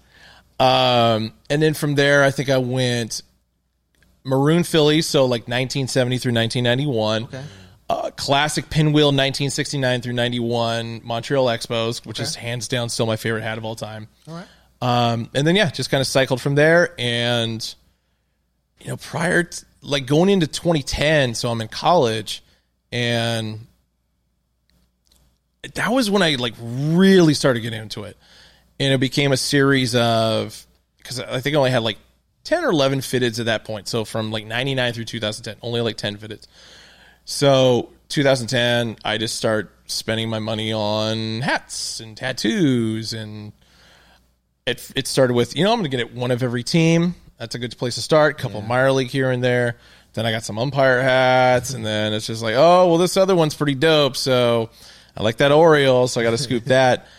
And then I made the jackass decision I'm going to get every on-field ever made. How hard could that be? Oh, fuck, I'm still working on that. How did you even just pick that? Like, we're just going to go for that. Oh, it was a drunken decision. I can guarantee that. Like, I don't drink as much as I used to, especially like when I was in college. And I wouldn't say I ever had like a debilitating drinking problem. But there were some nights where it's just like, I'm going to drink 2 pitchers of Pabst Blue Ribbon to myself and smoke a bunch of cigarettes. I'm going to solve all my problems in that night. And usually it revolved around spending money on stupid shit that I didn't need. Bingo. I'm saying I call it an investment on happiness. It sounds like therapy to me. No. It sounds like an investment on happiness. And that's the weird thing about it, because some people look at like, oh my God, you were fucking crazy for spending all this money on all these things. And it's like, what's bro, going to do it? I got a job with Major League Baseball for collecting hats and getting a bunch of tattoos. Like, how stupid is that? That's a fact. And now I'm at Hat Club for the exact same reason. Now you get to do fucking madness. And I met my fiance because I got that job with Major League Baseball. Everything's happening for a reason, right? It all works out eventually. Costs a lot of money, but hey, it's all good. It works. Tax write-off at some point. Eventually. I'm learning. I got to write the book first. We're getting there, right? I'm trying to get to the tax write-off portion of the story. It'll be exactly like the secret of my success, except not involving Michael Jackson. Michael J. Fox. Sorry, I killed my own joke. All right, so you're collecting hats. You're working for Hat Club. Pink bottom surfaces. Oh, man. What is that like from your side? Because me personally, I tell this story a lot. Jelani's the first person to ever show me that a pink bottom existed. He sent me the Hat Club post. He said, yo, he sent it to our group chat, actually. He said, yo, guys, they're making pink bottom fitteds now. And I said, you know what? I don't think I need that in my life. I said, gray is fine for me. I can do the gray. It's fine. Then I think like 3 weeks later, it was like, yo, guys, there's lines for these pink bottoms now. And I was like, oh, shit. Damn, is this a thing? I saw the photo for the first pink bottom that was ever done. So, Frosty's 96 Yankees. Mm-hmm. And I love Frosty to death. But when I say this, it's like, I'm not saying this. I hope I don't hurt your feelings or anything like that. But my reaction to it was like, what the fuck is that? Because it was just so out there. Yeah. I mean, as we'd all know, and it's like I had seen, colored underbills before, but not necessarily done on purpose, like done really poorly by other hat companies. But, for me, it's always gray, green, black. Okay, I can't. So once pink came along, and I was just like, it wasn't hurt, it wasn't, I was taken aback by it, but just not like in a not really negative sense. It was just like so polarizing. That's exactly so the word different. that I used for it. Yeah. I think pink bottoms were polarizing when they first came out. Absolutely. Because it was just like, whoa, like, am I okay with this? Is this something that like I'm gonna That was the welcome? thing, because it was just like with the Yankees, just like it's a classic hat, and then it's just like, wait, what is this? Yeah. It's just like, ugh. And especially for it being the Yankees, because of just how by the book and clean cut the Yankees always are. So for the first team to ever get it done, I was just like, I'm used to a classic Steinbrenner gray, boys are going to be pissed. Yeah. Dad's rolling in his grave right now, kind of a situation. But the crazier thing about it is, like, once I saw one in person, like the level of detail that went into it, because it's like craftsmanship. It's one thing to just like slap the fabric on the bottom and just kind of sew it in, but it's just like, no, it was very times-takingly done, and it worked. And it's just like, the more I thought about it, like I wanted, like you get that feeling. It's like, okay, do I hate this? Do I love this? Yeah. And the more I loved it, and it's just like, shit. All right, Justin Prame really onto something here.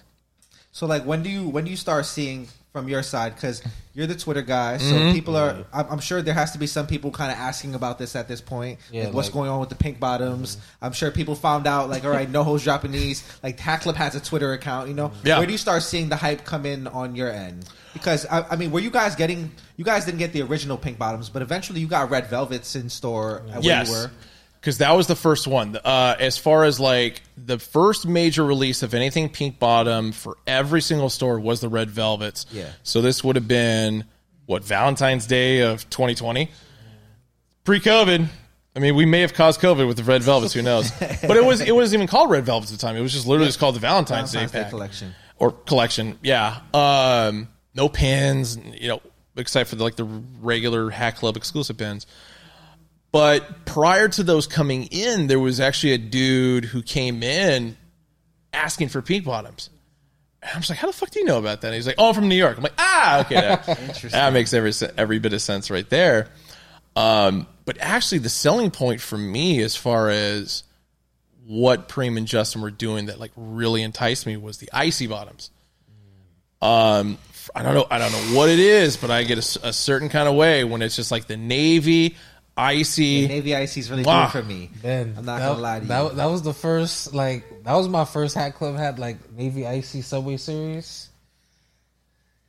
That's one of those ones. Yeah, that one. I took it out the box and it was just like. I think I was kind of like, I was iffy about it. I had bought a pink bottom, but I was still kind of, I don't know how I feel about it. Mm-hmm. I think once I saw Tips hats come out and I saw the different colors, kind of where it wasn't just OG colorways. Yeah. And it was like you saw the purple with the pink and you saw icy with the infrared. It kind of brought it home for me, and I was like, you know what? I fuck with this. You know what I mean? And everything just progressively got better. So, but the interesting thing was once we got the Valentine's collection in, I'm thinking it's like, okay, the East Coast is reacting to this. New York's more specifically. I can't say East Coast. New York is its own entity and planet, basically. And I mean that in the most endearing way possible. Yep. But so when all these hats came out to the West Coast and Arizona and whatever, they fucking sat. I could imagine. Because nobody knew what to do with it. And it was just like, I mean, like other people, like some people bought their team because it's like, oh, I'm a A's fan, Giants fan, whatever. It's just like, it's a new hat, so I'm going to buy my team's hat. Yeah. But then other people just from a fashion perspective were just like, this is fucking weird. Like, I don't know what to think of this. And then, so for that collection specifically, like I ended up having to send the rest to New York just because everything had sold out here at NoHo so quickly. And same with a lot of the stores in Arizona. It's just like, well, we can either, as a company, make money or we can not make money. And so that's where they view that. It's like, okay, send them all to NoHo. We'll sell them out there.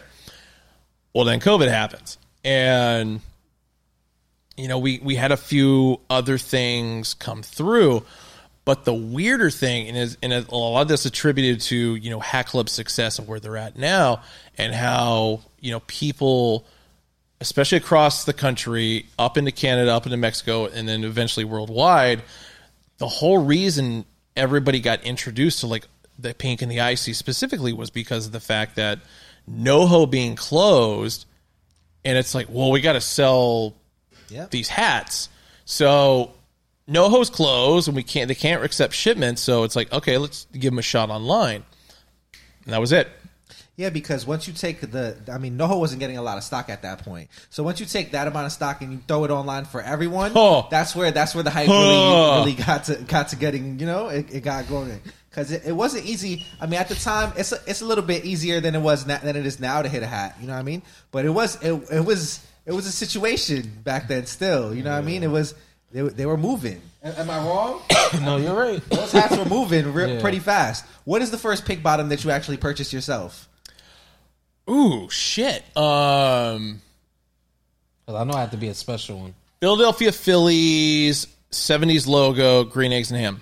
Okay. Yeah, only because I feel like getting the A's one of that same collection would have been cheating, because it's like, yeah, it's my team, but it's an A's hat and they're already green, and so it's like I gotta have, it's gotta pop a little bit more. Selection. Yeah.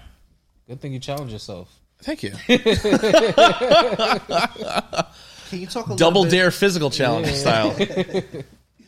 Can you talk a little bit about the change in the community from pre-COVID, pre-Pink Bottom to now? Because you were interacting a lot with the community on Twitter, and tell me what that kind of has changed. I'm like half laughing and half crying at the same time because of, I'll never forget the exact day that this happened. And do you remember, because it only dropped once, do you remember the original A's pink lemonade? Yes. Green logo. Solid green logo. Do you remember how fast they sold out? Yeah. Do you remember how much shit I took from everybody for that one? That was like the day where I realized, like, oh man, we're onto something good here. And I realized that everybody in New York, and Justin especially, were kind of like aware of what was going on. But as far as just the absolute anger that came from a lot of people, like, what the fuck? Why did you guys make more? And I'm like, bro, I told you before the drop, these were supposed to go to NoHo. It's a limited supply. Like, us throwing it into a worldwide atmosphere, it's just like, of course it's going to sell out in seconds. Nobody was hearing that. One of the things that I do sometimes, like after the Hat Club releases, is I go check the Twitter. Just to see how mad people are? Just to see, like, sometimes, like, I'm frustrated. Like, if I don't get the hat that I want, I'm just like, let me just go up there and see if other people are complaining. Read like 3 angry tweets. I feel a little bit better about my situation. Yeah, you know what I mean? It's nothing personal. It's just, sometimes it's like, damn. No, I go back to that meme of Ben Affleck outside of his house with a cigarette in hand, just like, that's me. That's me 30 seconds after every drop, because I will literally, as soon as the clock hits, I'm out on the porch, I've got a cigarette in my hand, and I'm lighting it up, and just like, all right, let's fucking do this. Oh my! Because I know the absolute hammering that I'm going to take from everybody on Twitter. If they don't hit, it's just going to be nuclear. Yeah. Can you tell us about the difference between the hack community on Twitter and the hack community on Instagram? Because it feels like there's a bit of a difference in the feel. There is. I feel like there's love on Instagram and hate on Twitter. Like, not hate on Twitter, but there's just a lot. It's a way more, people are way more aggressive on Twitter. It's funny because I think it's the exact opposite. Really? Wow. Yeah. Here's why. Because with Twitter, because I can retweet quote people, they know I'll put them on blast. Okay. But I'll go into more of that in a sec. With Instagram, I mean, yeah, there's an account behind it and everything like that, and you can reply to it, but it just doesn't have the same punch to it. And because there's just like random comments that pop up on Instagram that you generally don't see on Twitter. And they're not necessarily terrible or like hate-filled or anything like that, but it's just like, it just seems like there's a lot more arrogance behind the comments that they're throwing out there. Like, oh, yes, collection's mid. Like, fuck you. You're going to buy it next tomorrow anyway. But that's of course the approach that I take on Twitter. And especially when you look, because, the Instagram account is closing on rapidly on 600,000 followers. Twitter is about to hit, I think, 52 or 53,000. So quite a difference in the number there. But yeah, like I said, because I can retweet quote things on Twitter as opposed to exposing or having the same exposure with a comment on Instagram. People will pick and choose their battles a little bit more on Twitter. So it becomes like a question of whether or not, okay, are you, because I'm going to respond. If you say the right thing, I'm going to respond. So are people just doing this to fuck with me, or are they being like seriously angry about it? Right. Sometimes a little bit of both, right? Well, I feel like sometimes you gotta make an example out of somebody, right? Like, always. Just set the tone. Just set the tone. Like, yeah, it could get like that sometimes, right? I know you don't want to, but it's just I don't, and I think that's until everybody put a face to me with recap, I think that really shifted the dynamic as far as like, okay, how to take the response that I'm giving you, because. Yeah, when everybody meets me in person and everybody sees me on recap, it's like I'm smiling, I'm joking, I'm having a good time, whatever. So you have to take that same attitude to me on Twitter. You just have to imagine I'm like face down on my phone, like smiling and as I'm sending this. As I can recall, there was a time I interacted with you on God, was I a dick? I'm sorry. No, you actually nice. I'm not gonna lie, I was actually kind of frustrated about a release. I actually may have to look back at the tweet, but you helped me get a hat. I'll just say that. You helped me get a hat, and I appreciate it. That's a great guy in that sense. I was really upset about the spring training Rockies I missed, and you helped me track one down all the way on the other side of the coast, and helped it come home. I'm still impressed I was able to pull that one off. 1 7 3/8 left in the whole drive. Yeah. That's crazy. That was a hard hat to get. That's magic. He did it. Yeah. Shouts to Ben. So I appreciate the efforts. Oh, no worries. You're welcome. And you're welcome. Yes. No, it always comes down to, it's just like, depending on how, if somebody comes at me like really awkwardly sideways about something, it's like, yeah, I'm going to make an example of you. But then, there's one thing to be frustrated with, missing out on a drop. But if you come at me, it's just like, hey, can you give me a hand? It's like, yeah, of course I will. Why wouldn't I? I mean, my job is basically, you want to wear our hats, I'm going to put the hat in your fucking hand. Or at least try to. A good feeling. I hear that. 2 for 2 with you guys. There you go. You have friends that you have helped as well. Yes. I will just say that. I always tell people it's all about community. You got to help, one person help another and set a trend. Speaking of community, do you think that it's important that Hat Club stays in contact with the community? Yes. Why so, Well, this goes back to last night with the hat battle. I'm sorry, but what a battle last night. What a battle. Seriously. I ended up having to tap out because I literally tapped out because I was so damn tired. Yeah. I think I still actually had it running. So, yeah. No, it was great. And especially for what Justin did, it's like, hey, whoever the winner is, we're going to make a collection. Yeah. It's like, so it's, that's thank the God part that everybody's happy about. Yeah. And especially with like Sean and Tab, like they didn't have to do this. They, and this goes from the beginning of them just, their appreciation, their love of, Hat Club and the products that come out and stuff like that.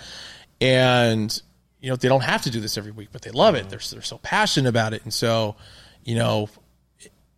I've become friends with them. It's in the way I've become friends with you and like everybody else. And it's just like, yeah, man, if I can help out whenever I can, I will. If Justin can help out whenever he can, he will. And so this isn't the kind of thing that happens in a lot of other environments for things that,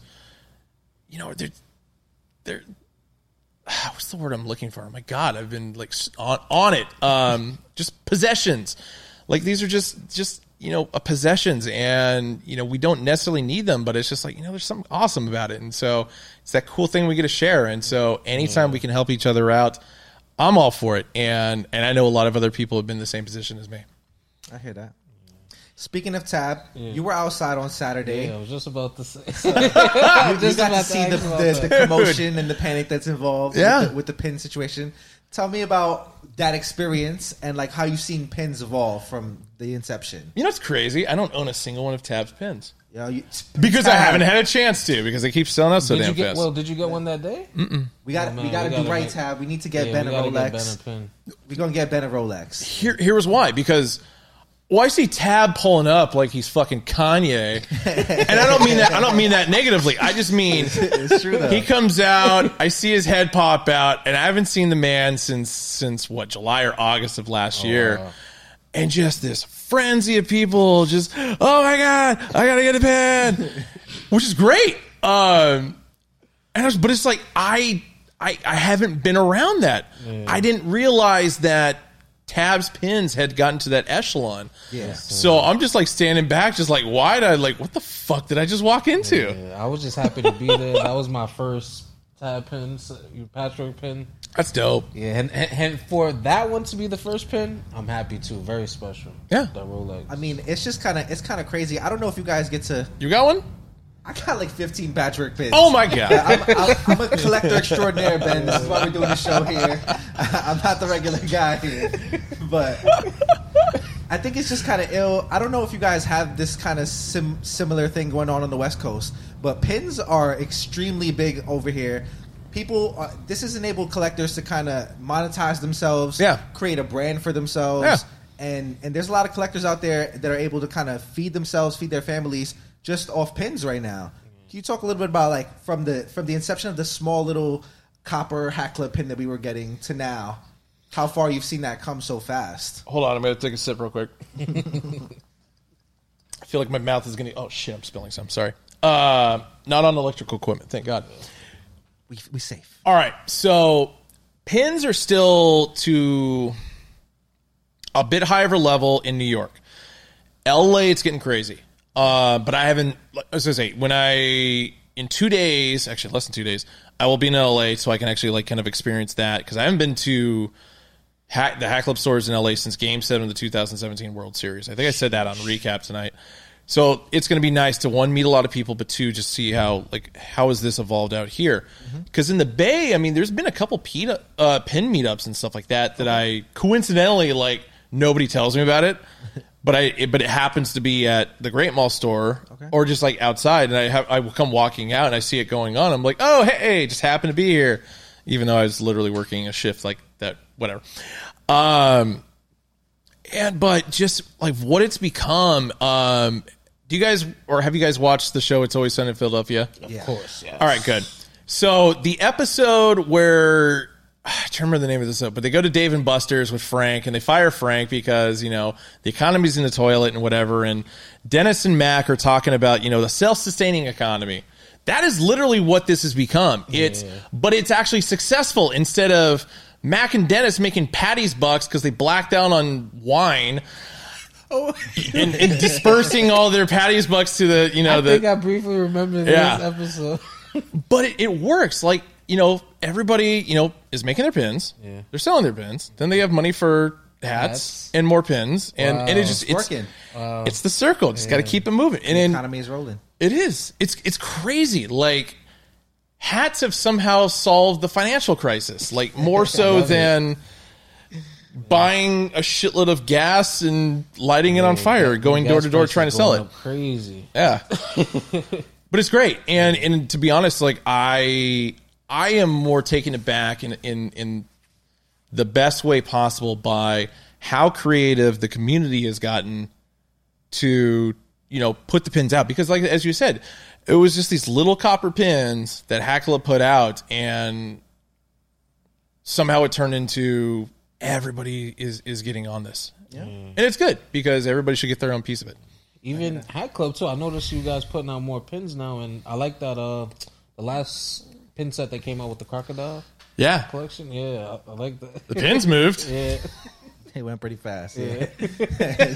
Something moved, right? Yeah. It'd be like that sometimes. It's okay. Everything can't be a hit. No, exactly. And it's just like, okay, it's the first time in a long time that it hasn't hit. But it's fun. But look, they tried something new, and it sold out. It was the timing. Yeah. If we drop these things in March, holy shit. Oh, St. Patrick's Day? Yeah. Fuck. Yeah, I mean, they're probably better than the last St. Patrick's Day collection, so there you go. I don't know. I like the old St. Patrick's Day collection. I'm crazy about that one. Really? What about the one before? It was the shamrock in front of the logo. No, I don't do those. Okay. I think I'm not crazy about the fruit like logos and like the extra stuff in front of the logos. Yeah. They don't really hit too much for me. I mean, I will admit, as much as I love the shamrock, because it was just like, this is 2 years ago that we're talking about. Yeah. Team colors, shamrock, you got the logo in the center. Like, I'll admit, it looked like some like Irish police force softball team hats at the same time. Yeah. Like, way too proud to be Irish kind of thing. And I am Irish, so I can make fun of the Irish like that. So, what are some of the most annoying questions you get asked on either Instagram comments or Twitter?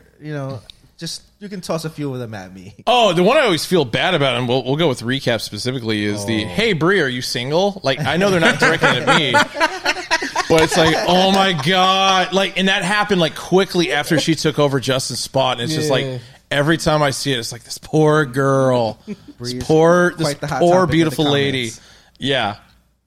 No, she's gorgeous, but at the same time, it's like this. It's like don't do that. Yeah. Just let her be. No, but as far as like questions that I get asked, I mean, it's evolved, because I remember back in the day when people used to ask, the one question that drove me through a fucking wall was, "Hey, when are you guys going to do NHL teams with your New Era hats?" After I just deeply explained like 2 days before about how contracts works with licensing. That's another thing. I mean, as far as like the level of depth that I give to a lot of people's questions, even though I should just give them the finger, but I don't. The yes or no, right? But I don't. Yeah, and I could, but I don't. It's just like, no, I'm here to educate you, because it's not like there's press release information on any of the stuff, and so it's just like, okay, I happen to know this because I work for New Era, I work for Hack Club, I work for all these other companies, and here you go. So it's the repetition of the same questions over and over. It's nothing like necessarily specific, like, but just like literally something I had answered like 5 minutes before, and somebody could just scroll back one tweet. Like, oh, there's my answer. But no, they're just going to ask it anyway. Like somehow the order in which the wording is like somehow going to be like, oh yeah, this is a completely different question. Like, no, sir, it's not. All right. So I got a feeling that we know what your favorite collection is. I think excluding crossover, cool fashion stuff. Can you tell me what is your favorite Hack Club collection, excluding crossover, cool fashions? Oh, man. Honestly, the first run of the fitted female collection, which I'm still going to call I'm going to call Ladies Night, because that... I'm here with you. Yeah. And he might not agree with us, but I'm here for Ladies Night. No, and that just kind of flew out of my mouth when we were on recap, and somehow it just stuck. It wasn't my intention to like just completely change the name, but it happened. So the first Ladies Night was great. Fitted female direction for those who care. What was another good one? Candy Pack was pretty decent. Cereal Pack was fucking rad. I like Cereal Pack. And Cereal Pack was interesting because that was one of the first collections where I wasn't present because I was in Hawaii during that drop. Okay. And coming back home to the vitriol of just anger behind tweets was interesting. But Austin had taken over, and so he kind of did his best with that. Yeah. But my favorite especially of 2021 is Emerald Bay. Okay, I love the Emerald Bay collection. Yeah, that was a good one. And the late 80s, early 90s, just basic S logo with the 89 All-Star Game patch of the sign was the tits of the collection. I like that one. I'm not gonna lie. My favorite is the one with the Indians patch on the side, just because you're not gonna get that patch probably ever again. I think that's probably gonna be the one and only time we can see that patch. That's valid. So to me, once I saw that, I knew that was gonna be a thing for me. But I hear you with the old school S 89 All-Star Game. I'm never mad at that combo. It's a hit or miss with me sometimes. That should be hitting. Yeah, I'm not gonna lie. That crossover Nah, the crossover. No, crossover's nasty. Which one? That one up there? That one, yeah. Oh man, you know why we had to do? So can we talk about that real quick? Because I was going to talk about like hats you've designed with Hat Club. Yeah. I feel like you are kind of the originator of the cool fashion crossover. I am. Like you kind of created the first crossover for Hat Club. Can you talk a little bit about that? Like I shouldn't be pissed about it, but occasionally I am because of this one specific goddamn hat. So I was okay. So those who don't, if you haven't figured it out, you know, the amount of time I spent in the Pacific Northwest, it's like there were some things that I still hold kindly and dearly to my heart. But you know, end of the day, I'll ride and die with the Bay. But in regard to sports, you know, I was a Pacer fan growing up, and then living in Oregon, I transitioned to being a Blazer fan because at the time, it was literally the only professional sports team we have. So, and you kind of have to respect that. So this is like the tail end of the JL Blazers. And then even on top of which, it's like the Seattle Supersonics were still an existing basketball franchise. And I fucking hated the Seattle Supersonics. My dad was a Jazz fan. Go figure, he's Mormon. And just like, I don't know why, just the Sonics were like the bane of my existence as far as like liking anything and coming out of the West. They were always in the way, and especially when, you know, they went up against Jordan and they went up against the Jazz a number of times in the Western Conference Finals, and just it was always between those two. So, you know, here we are years later, and now, you know, Russell Westbrook gets drafted. Kevin Durant the year before, but Russell Westbrook gets drafted. It's the very last prominent pick in Seattle Supersonics history, because shortly after that, hey, we're going to Oklahoma City. Yeah. Holy fuck. Like, as much as I hated the organization at the time, I was really salty about the way things went down with that. And especially because a lot of my friends, being from Washington, diehard Sonics fans. And, you know, to see something you care so deeply about, even though it means nothing in your day-to-day existence. But, you know, fuck that. Sports are amazing, and you know they give us a charge of life every now and then. And so that was a moment where it's just like, I've hated the Oklahoma City Thunder ever since, and especially I've hated fuckface from Starbucks for selling the team. I got a story about that. I'll tell you after the show. Howard Schultz, that's his name. I was trying to think of his name. Like I met him face to face. This is back when I worked for MLB. I said I was going to say it after the show. I'm going to tell you now. I met him face to face at NASDAQ, and like because we had to do the opening bell, and I was wearing a Mariners hat, and I just walked up to him, and everybody else was like shaking his hand, and I was just like, "Hey, my name's Benjamin. Go fuck yourself." Oh shit! What? I can imagine you walk away. He's just like, who is that guy? Yeah. Who is that? I mean, he just looked at my hat and he's like, "Oh, I get it." Yeah. It just came out. Like, I told a multi-billionaire to go fuck himself. You felt accomplished though after that, right? And I didn't get fired that day. That was the most amazing part. Anyway, so going with the hat. So I'm sitting on the couch watching TV, and I hit up John, and I'm like, "Hey, I've got this idea for a hat. I want to run it by you. If you hate it, cool. If not, let's do it." And it was, that mid-90s Sonics colorway, all dark green, a little bit of red, but more specifically had to have the metallic copper in the S, because glimmers. You know, from those jerseys, like the big S that was popping out with the Space Needle. Oh man, it looks so similar. Gray underbill. You know, Batterman logo on the back, whether it was one or not, was not like important to me, but John still made it with a flat Batterman logo, so it's like, okay, cool. Whoo! That's a gem, I'm not going to lie. Yeah. I don't think I know anyone that has the hat except for you. When did that hat come out? That's 2014, 2016? 2015. All right. Yeah. I know my shit, y'all. A lot of people don't even know that shit happened. You know the crazy part about it? They fucking sat. I could imagine. So they never went online. 2 stores got, or actually 3 stores technically got them, but only 2 stores actually could sell them. One was not my store, which got them. So that was the Daly City store. I was the one of 2 people to buy one from there, because of course I got the first. The Victoria Garden store down in Santa California, because apparently there's a high school that has It begins with an S and has the same colors. Okay. So, of course, that's old. And then, sure enough, our old store in Seattle just gone instantly. Interesting. That's fire. Thank you. All right. While we're there, can you tell us anything about... I know there's a collection coming. I know you've been designing. Okay. Can you tell us anything, any tidbits, any secrets, snippets? Yeah, because we're at the point where it's actually going to get submitted, so I'm actually can probably talk about it a little bit more. So I feel like I'd given enough breadcrumbs away, even though I promised myself I wasn't going to say anything about it, but we all know I talk too much.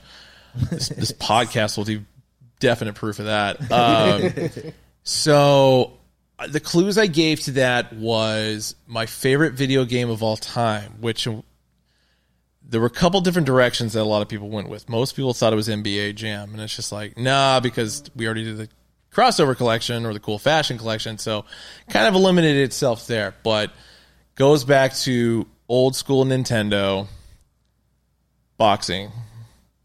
I'm a huge boxing fan. I don't talk about boxing often. Okay. And then I also had mentioned, like, oh, hey, yeah, I was going to get a tattoo of basically what it was, and so don't say it. We got to keep that little bit of secret. All right. But the level of detail that I put into it, because I sat on this thing for like 7 months. Okay. And what lit the fire under my ass, a lot of people think I hate other hat companies, and it's not true. Mm-hmm. Like, shout out to MyFitteds for coming up with the Super Mario Kart collection. Yeah. That was it. That was the moment where it's just like, holy fuck, I need to get this collection together now. Because if they went through the mentality of putting this together, Lord knows somebody's going to come around to this thing. And so what I can tell you is, if you remember the game, because there were different weight classes that you went through, I have them all based on that. I mean, like specific teams for a specific weight class, specific patches for that said weight class. The fact that you fight 3 fighters twice, it's like, oh, there's 2 hats, one for each of the fighters. The underbill color is the same color of the mat when you fight the fighter, and only one of them is not a two-tone, just because the colors look weird. But it's just like, yeah, I involve skin color, hair color for the button. The gloves color is on the interior of the logo as well as the outline, and same with the patch, and like the title card scene when before you even fight the player, we just see like the little boxes and like their weight and stuff like that. Little details from that are included in the colors because, that sounds fire. It's like I didn't want to short sell like this, and because I felt like if I missed like little details, like it would be an insult to everybody. So this sounds like you were literally painting. Like, thank you. Yeah, I can't wait to see what. Yeah, I'm excited to see the actual finished product. Off the air, I'll show you because I got the photos on my phone. There you go. That sounds fire. All right, while we're there talking about other stores, we about to wrap up soon. I see everybody looking at me. Don't worry, we're working. I feel like we've been going for like 3 hours. I don't know why. I'm saying it's been a casual 3 hours. Okay, yeah, we getting there. We getting there. What was the last hat you bought not from Hat Club? Last one I bought not from Hat Club was from Grandstand in Chicago. It was a icy bottom, a lighter blue, so more like the indigo blue, like the Nationals cool fashion. The front of it was a outline of like Comiskey Park. Even had like the little pinwheels and they do. And then the back was, instead of a Batterman, it was the sideways 1976 style SOX. And it's just like, holy fucking shit. Yeah, classy. Take my money. Take my money. Classy, yeah. Yes. All right. Now I've worn it once. God. How long ago was that? It's over the summer. Okay. It was last summer. Whoops. Yeah. Good time ago. All right, I got a game I want to play. Bring it on. I don't know if you're very familiar with the term OG Pinky and OG IC. No, but I think I'd wrap my head around it. So, we've been having debates about what's an OG Pinky and what's an OG IC. As I talk to people on the show, I kind of want to get their opinion. OG or no G? That's all. I just want. one or the other. I just want you to tell me if it's an OG Pinky or OG Icy in your eyes. Okay. It's just your opinion. There's no right or wrong answer here, truthfully. You know what I mean? I think eventually, at the end of it, we might get to a right or wrong answer. Once I talk to Just, Preem, we might get like a roundabout I feel like in my position, I'm kind of more on the spot. So if I give a wrong answer that's like detrimental to like, you'll be alright. If we were a publicly tradable company, like Elon Musk, tweeting about stupid shit and seeing Tesla's not go down, this is what I feel like we're walking into. People like to say I might be the definitive like knowledge of all Hat Club hats. Hey. Sometimes they think I know everything that comes out of Hat Club, and I don't know what the OG Pinkies and Icies are. So don't feel any way. This is the only reason we're doing this. I really have no clue. So I'm trying to figure out from the people themselves. So let me get this duffel. Oh, my Lord. All right. Here we go. I feel like I'm going to go through a ruse here just because of the fact that there's going to be something that was only dropped at NoHo.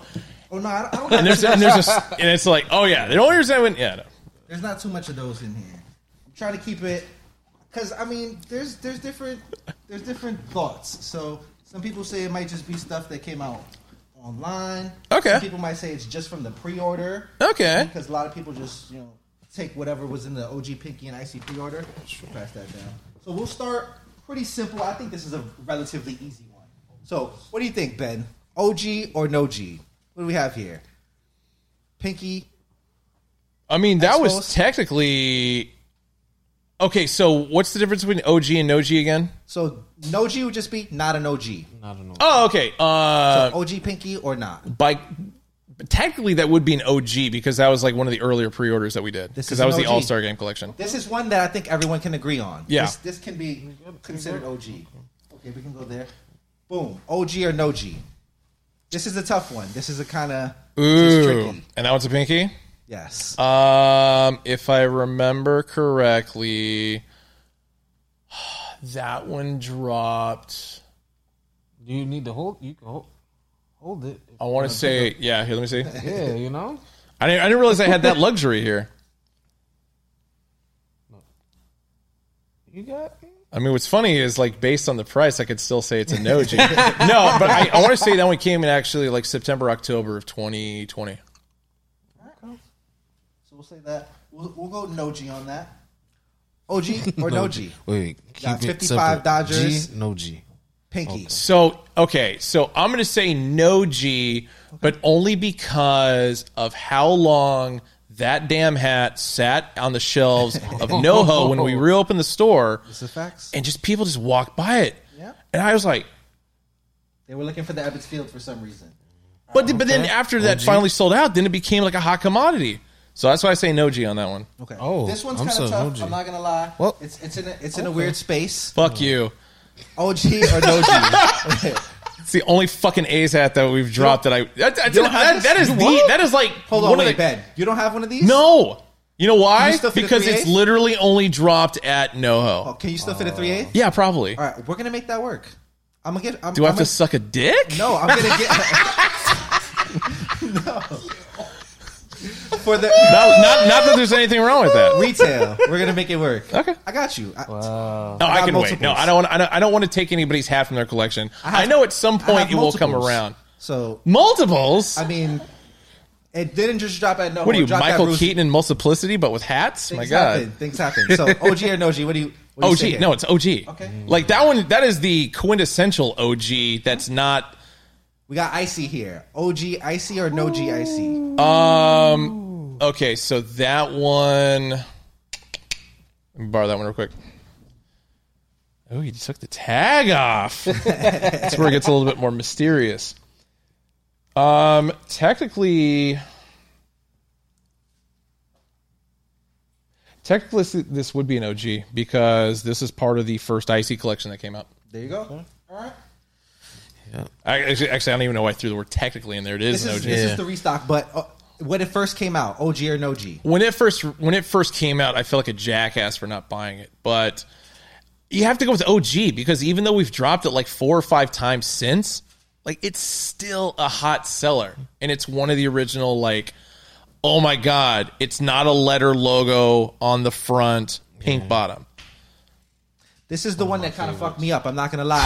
I was collecting only Yankees from you guys until this one came along. Man, fucked me all up. What are we saying? OG or no G? No, OG, because we've only dropped it maybe twice. All right.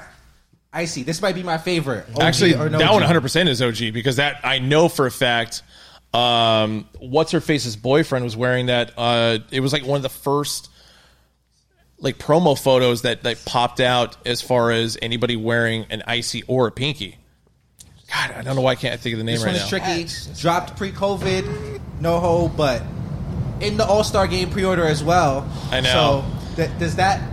It's kind of gray where. area. Yeah, I mean, I say OG just because of the fact that it has that connection, Okay. and it was part of like one of the earlier All-Star Game Pinky Seattle. Yeah. All right. And it's also one of those few patches that we really haven't used that much, even though we should do it more often. 87. Oh, this is 91 Twins Icy. That one's no Icy? G. No G. No G. No G. As weird as this say that. All right. But also, once again, one that we've hardly ever done, but I know I say that because the 85 All-Star Game one was like really the one that kicked it off, even with the TC logo compared to the M. All right. These are kind of tricky. How many of these you see on a regular basis? White Girl Raffle Pinky. So we got Florida Marlins 2000 World Series. You're looking at this hat like you've never even seen it before. No, I haven't seen it since like it first dropped. Wow. So yeah. OG, no G? Clearly OG. There you go. There's one. We got another one. White Gut Pinky. You don't see this very often. 2000 World Series Yankee. So beautiful. Man. I don't think I've seen that one. It's also funny because it's one of the few that actually has a white tag on the inside. Raffle situations. Ooh. Well, all the raffle hats have white tags on the inside. That's one thing that you like. That's the only way Yeah. you really distinguish them. Yep. Is this little New Era cap tag right here, and the fact that there are white tags on them. So definitely OG on that. I feel like I haven't said a lot no G. I I feel like I'm failing hard at this game. These are pretty simple. Come on, we know what's going on here, Ben. I mean- 96 Pinky and Icy. Yeah, OG. I mean, OG. hands down. Come on, It's kind of funny that we actually, the Icy one, we still have like 2 or 3 snapbacks left over at NoHo for those. I mean, I don't hate on snapbacks, the but it's just like, snapback is not moving like that in New York. I'm not gonna lie I to you, get Ben. that, but it's still a good looking hat. All right, this one was this in the pre-order, Ben? Subway Series Pinky. Did this make the pre-order, or was this just NoHo before the pre-order? I was I'm not really NoHo sure. before. I don't know because we never did a pre-order on Team Colorway World Series hats. We only did pre-order on Team Color All-Star Game hats. No, there was a pre-order for Pink Bottoms. God, was I in a coma? No, it happened. It No, happened. on World Series Pink Bottoms? Yeah, When? for sure. I mean, I remember because I bought a lot on the leftovers once they came in. So you know when leftovers would come in and they drop on the site, I ate heavy, Ben. I'm not gonna lie to you. That was a great day for me. Why do I not remember us doing a This pre-order was on in there World as well. Series hats? This was a damn in this Pre-order Batterman- World Series hat, Batterman 05 shit. Sox World Series. Okay, so we did, because we did Hatclub.com, the All-Star ones in May Ben is of still trying to 2021. figure out that last one. He's like, nah. This was also in there, Ben. 97 Florida Marlins. Actually, you know what the funny thing is? Now that you show me that one now it's coming back to me. It's coming. It back. was in June. Yeah. It was This one was in there too. Yeah. Wool. I think we can agree this is OG, right? That is. All right. Actually, the 99 stuff seems to be more OG than a lot of the other patches, like with the exception of 96. Braves 95. I hate that patch so Two-tone much. Pinky. I hate it. OG? No G. Just No because, G. so, and I'll explain why I hate that patch. Because it's a metallic gold threading. The original is metallic copper. Oh, so But that's not as a true. pinky. Like That's we not true. only like once or twice have I actually ever seen like the legitimate threading used for the patch. And somehow I own one. Still baffled by that. All right, we got 3 more left. We got need this. Diamondbacks inaugural. I think you might understand this hat a little bit because you dropped them when you were at NoHo reopening. Yeah, we did. So you are responsible for putting this hat on the shelves. Bingo! I'm gonna go no G because of that. Okay. Trauma. And then we go Icy. Spider-Man You- 2. Icy Man, okay. D-backs. The funny thing is between those 01. two, I go OG on that one, even though it came out later. But oh my god, the Icy just like pops. Yeah, that's a great one. Icy D-backs 01. And then lastly, NoHo Mountains. How you feeling? OG, no G on NoHo Mountains.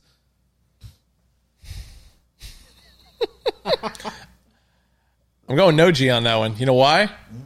Yep, because the back. Raised Batterman. Raised Batterman on no G. See that? And that's OG and OG, yeah. I feel like I did terribly. You did pretty good. I mean, it stands to be said once we interview everybody else, we can kind of get a feel for how you're setting the tone. Scope. You're setting the tone. I think we got to start there. Well, this reminds me. So when I was at Justin's Super Bowl party, Tab showed me a photo of every single colorway for every 99 Yankees that we'd ever dropped. And I want to say there was like 25, but they were stacked on top of each other. Like they were all just like hugging each other.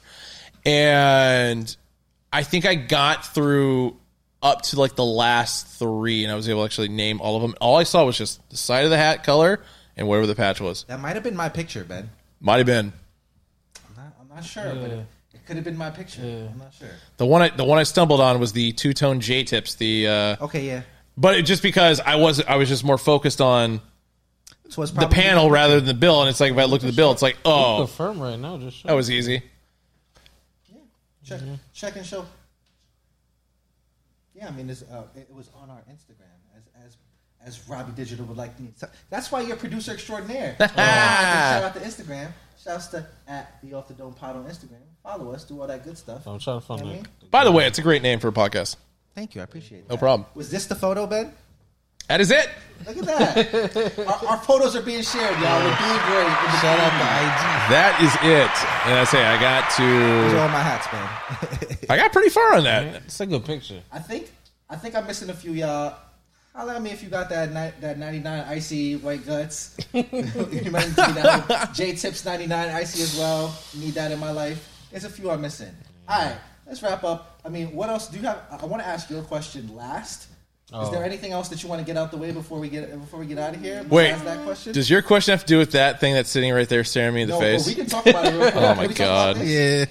This is special. This is special. Let the people understand what this hat, because I don't think a lot of people understand this hat. Let Benjamin talk about it. I'll give you the Cliff Notes version of it. So, 94 Yankees World Series, but more importantly, this goes beyond that because this is one of the few made in the USA polyester 94 World Series patch hats. I owned one of those. Shout out to T-Mark. Shout out to T-Mark. And I saw him yesterday, and I brought it up again of how foolish I feel for making that deal because I got a Vin Baker Sonics jersey out of it. Funny how the Sonics just keep ruining my life. Yeah, I don't know why. And it's like I can get a Vin Baker fucking Sonics jersey anytime I want. But I traded my 94 Yankees away. So now I have a giant hole where that beautiful Yankees hat was. Don't worry, we will try to find you another one day. At least it went to a great Yankee collector. You it did. That, you know I'm happy with that. But I'll admit, I do have just a random 94 World Series side patch that I can literally throw on any hat that I want to and fill the hole. But there you go. I've been busy lately. Nice to have options. Yeah. Kind of debating on actually putting on a White Sox hat. See, that's tricky. That wasn't in the pack. And some people say they were the favorites to win it all that year. That's why. All right, before we get out of here, Ben, I got one question we want to ask you. If we go to the Bay, because we've never been, what do we eat when we go to the Bay? What are top food recommendations when we go to the Bay? I mean, you can't go wrong with a sour. I mean, if you're in San, okay, this is probably one of the few positive things I'm ever going to say about San Francisco. So, as touristy as it sounds, getting a sourdough bowl full of clam chowder, pretty fucking legit. Is there a spot I should be looking for this? Yeah, I mean, you can go along the wharf, and you'll find like a number of places. Actually, I will say I can't remember the name of it off the top of my head, but look up the Dom DiMaggio plaque. Okay, and it's the seafood joint that's like right by there. All right. Yes. You'll know you're there by the seagulls that are attacking all the tourists. If I pull up and the soup isn't good, we're gonna have to have a conversation. Yeah. But I trust you. We're gonna make that trip. We're gonna make that trip. Good, because I'll just drive you there. Okay. Save you some money. All right. Sounds like a plan. Yeah. All right. Pizza. So. What was that? Nachi pizza. No, exactly. I mean, I did help. I did pay half the pizza. No, he did help. It was delicious. The pizza tastes better because it's on Hat Club. You know what I mean? No, that is hands down one of the greatest pizzas I've ever eaten in my life. Appreciate it. Shouts to Nix. We still beginning and end of the episode. We're looking for promo. You know, we're looking for sponsorship. Yes, please, send me a check. please. We like the pizza. Lonnie's one of your best customers. You know what I mean? I think Rob is. I think we got 2 of the top 5 customers, 3 customers in the game here. Yeah. So shouts to that. Ben, thank you so much for rocking with us. Nick's Pizza, get on your shit. Come on. You know, I appreciate you for coming all the way uptown and rocking with us. Of course. Thank you so much. You're welcome. You're a busy guy, so to take some time out the schedule real quick, I know you're supposed to be talking to wifey right now. We're going to relinquish you and let you know. Do your thing. I mean, as long as she doesn't think I'm dead, we're in good shape. Okay. Yeah, no, you're very safe. You're in safe hands in the Bronx, New York somehow. I'm an odd enough looking dude where I can probably get around any part of New York and people are just going to be like, if he's walking around at this part of the night, I probably shouldn't fuck with him. Yeah, it might be crazy. You never know. Appreciate you. Thank you so much. Thank you, guys. Follow us on Instagram, y'all. Right there. Absolutely. Right? I'll be back. Yeah, Ben's going to be back. You know what I mean? We're going to have more guests. We look forward to doing this more often. You know we're gonna review OGs again, right? Yeah, OG or no G. We'll see which ones. A few times. Yeah, I need the answers. Yeah. We'll get back. I feel like my credibility is on the line because of you. Nah, we'll let you know how you did. I think you're doing just fine. Excellent. Lonnie, thank you for being here. I appreciate you. I appreciate everybody in the background. Shouts to Rob on the boards. Shouts to Vicky and Bo making their work behind the camera. Shouts to Jalea behind the camera as well. And shouts to Miguel doing his homework in the corner. I appreciate you, bro. Shouts to you for stealing. Shouts to Miguel before I get out of here for stealing my thunder again with the Hank Aaron Patch Braves. Boom. I don't know what you're trying to get at here, bro. But I'm trying to swag on camera, bro. And you're stealing my thunder here, Miguel. Please start posting the hat that you're gonna wear to the podcast in the chat before you get here. Appreciate you. Appreciate y'all for rocking with us. I don't know how long this was, but we out of here. Yes, it's been a journey. Shout out to Ron Mercer. Yeah, shouts to Ron Mercer. That's a fact. Yeah. That's it. Blah blah blah blah blah. Yeah. Wow. Boom.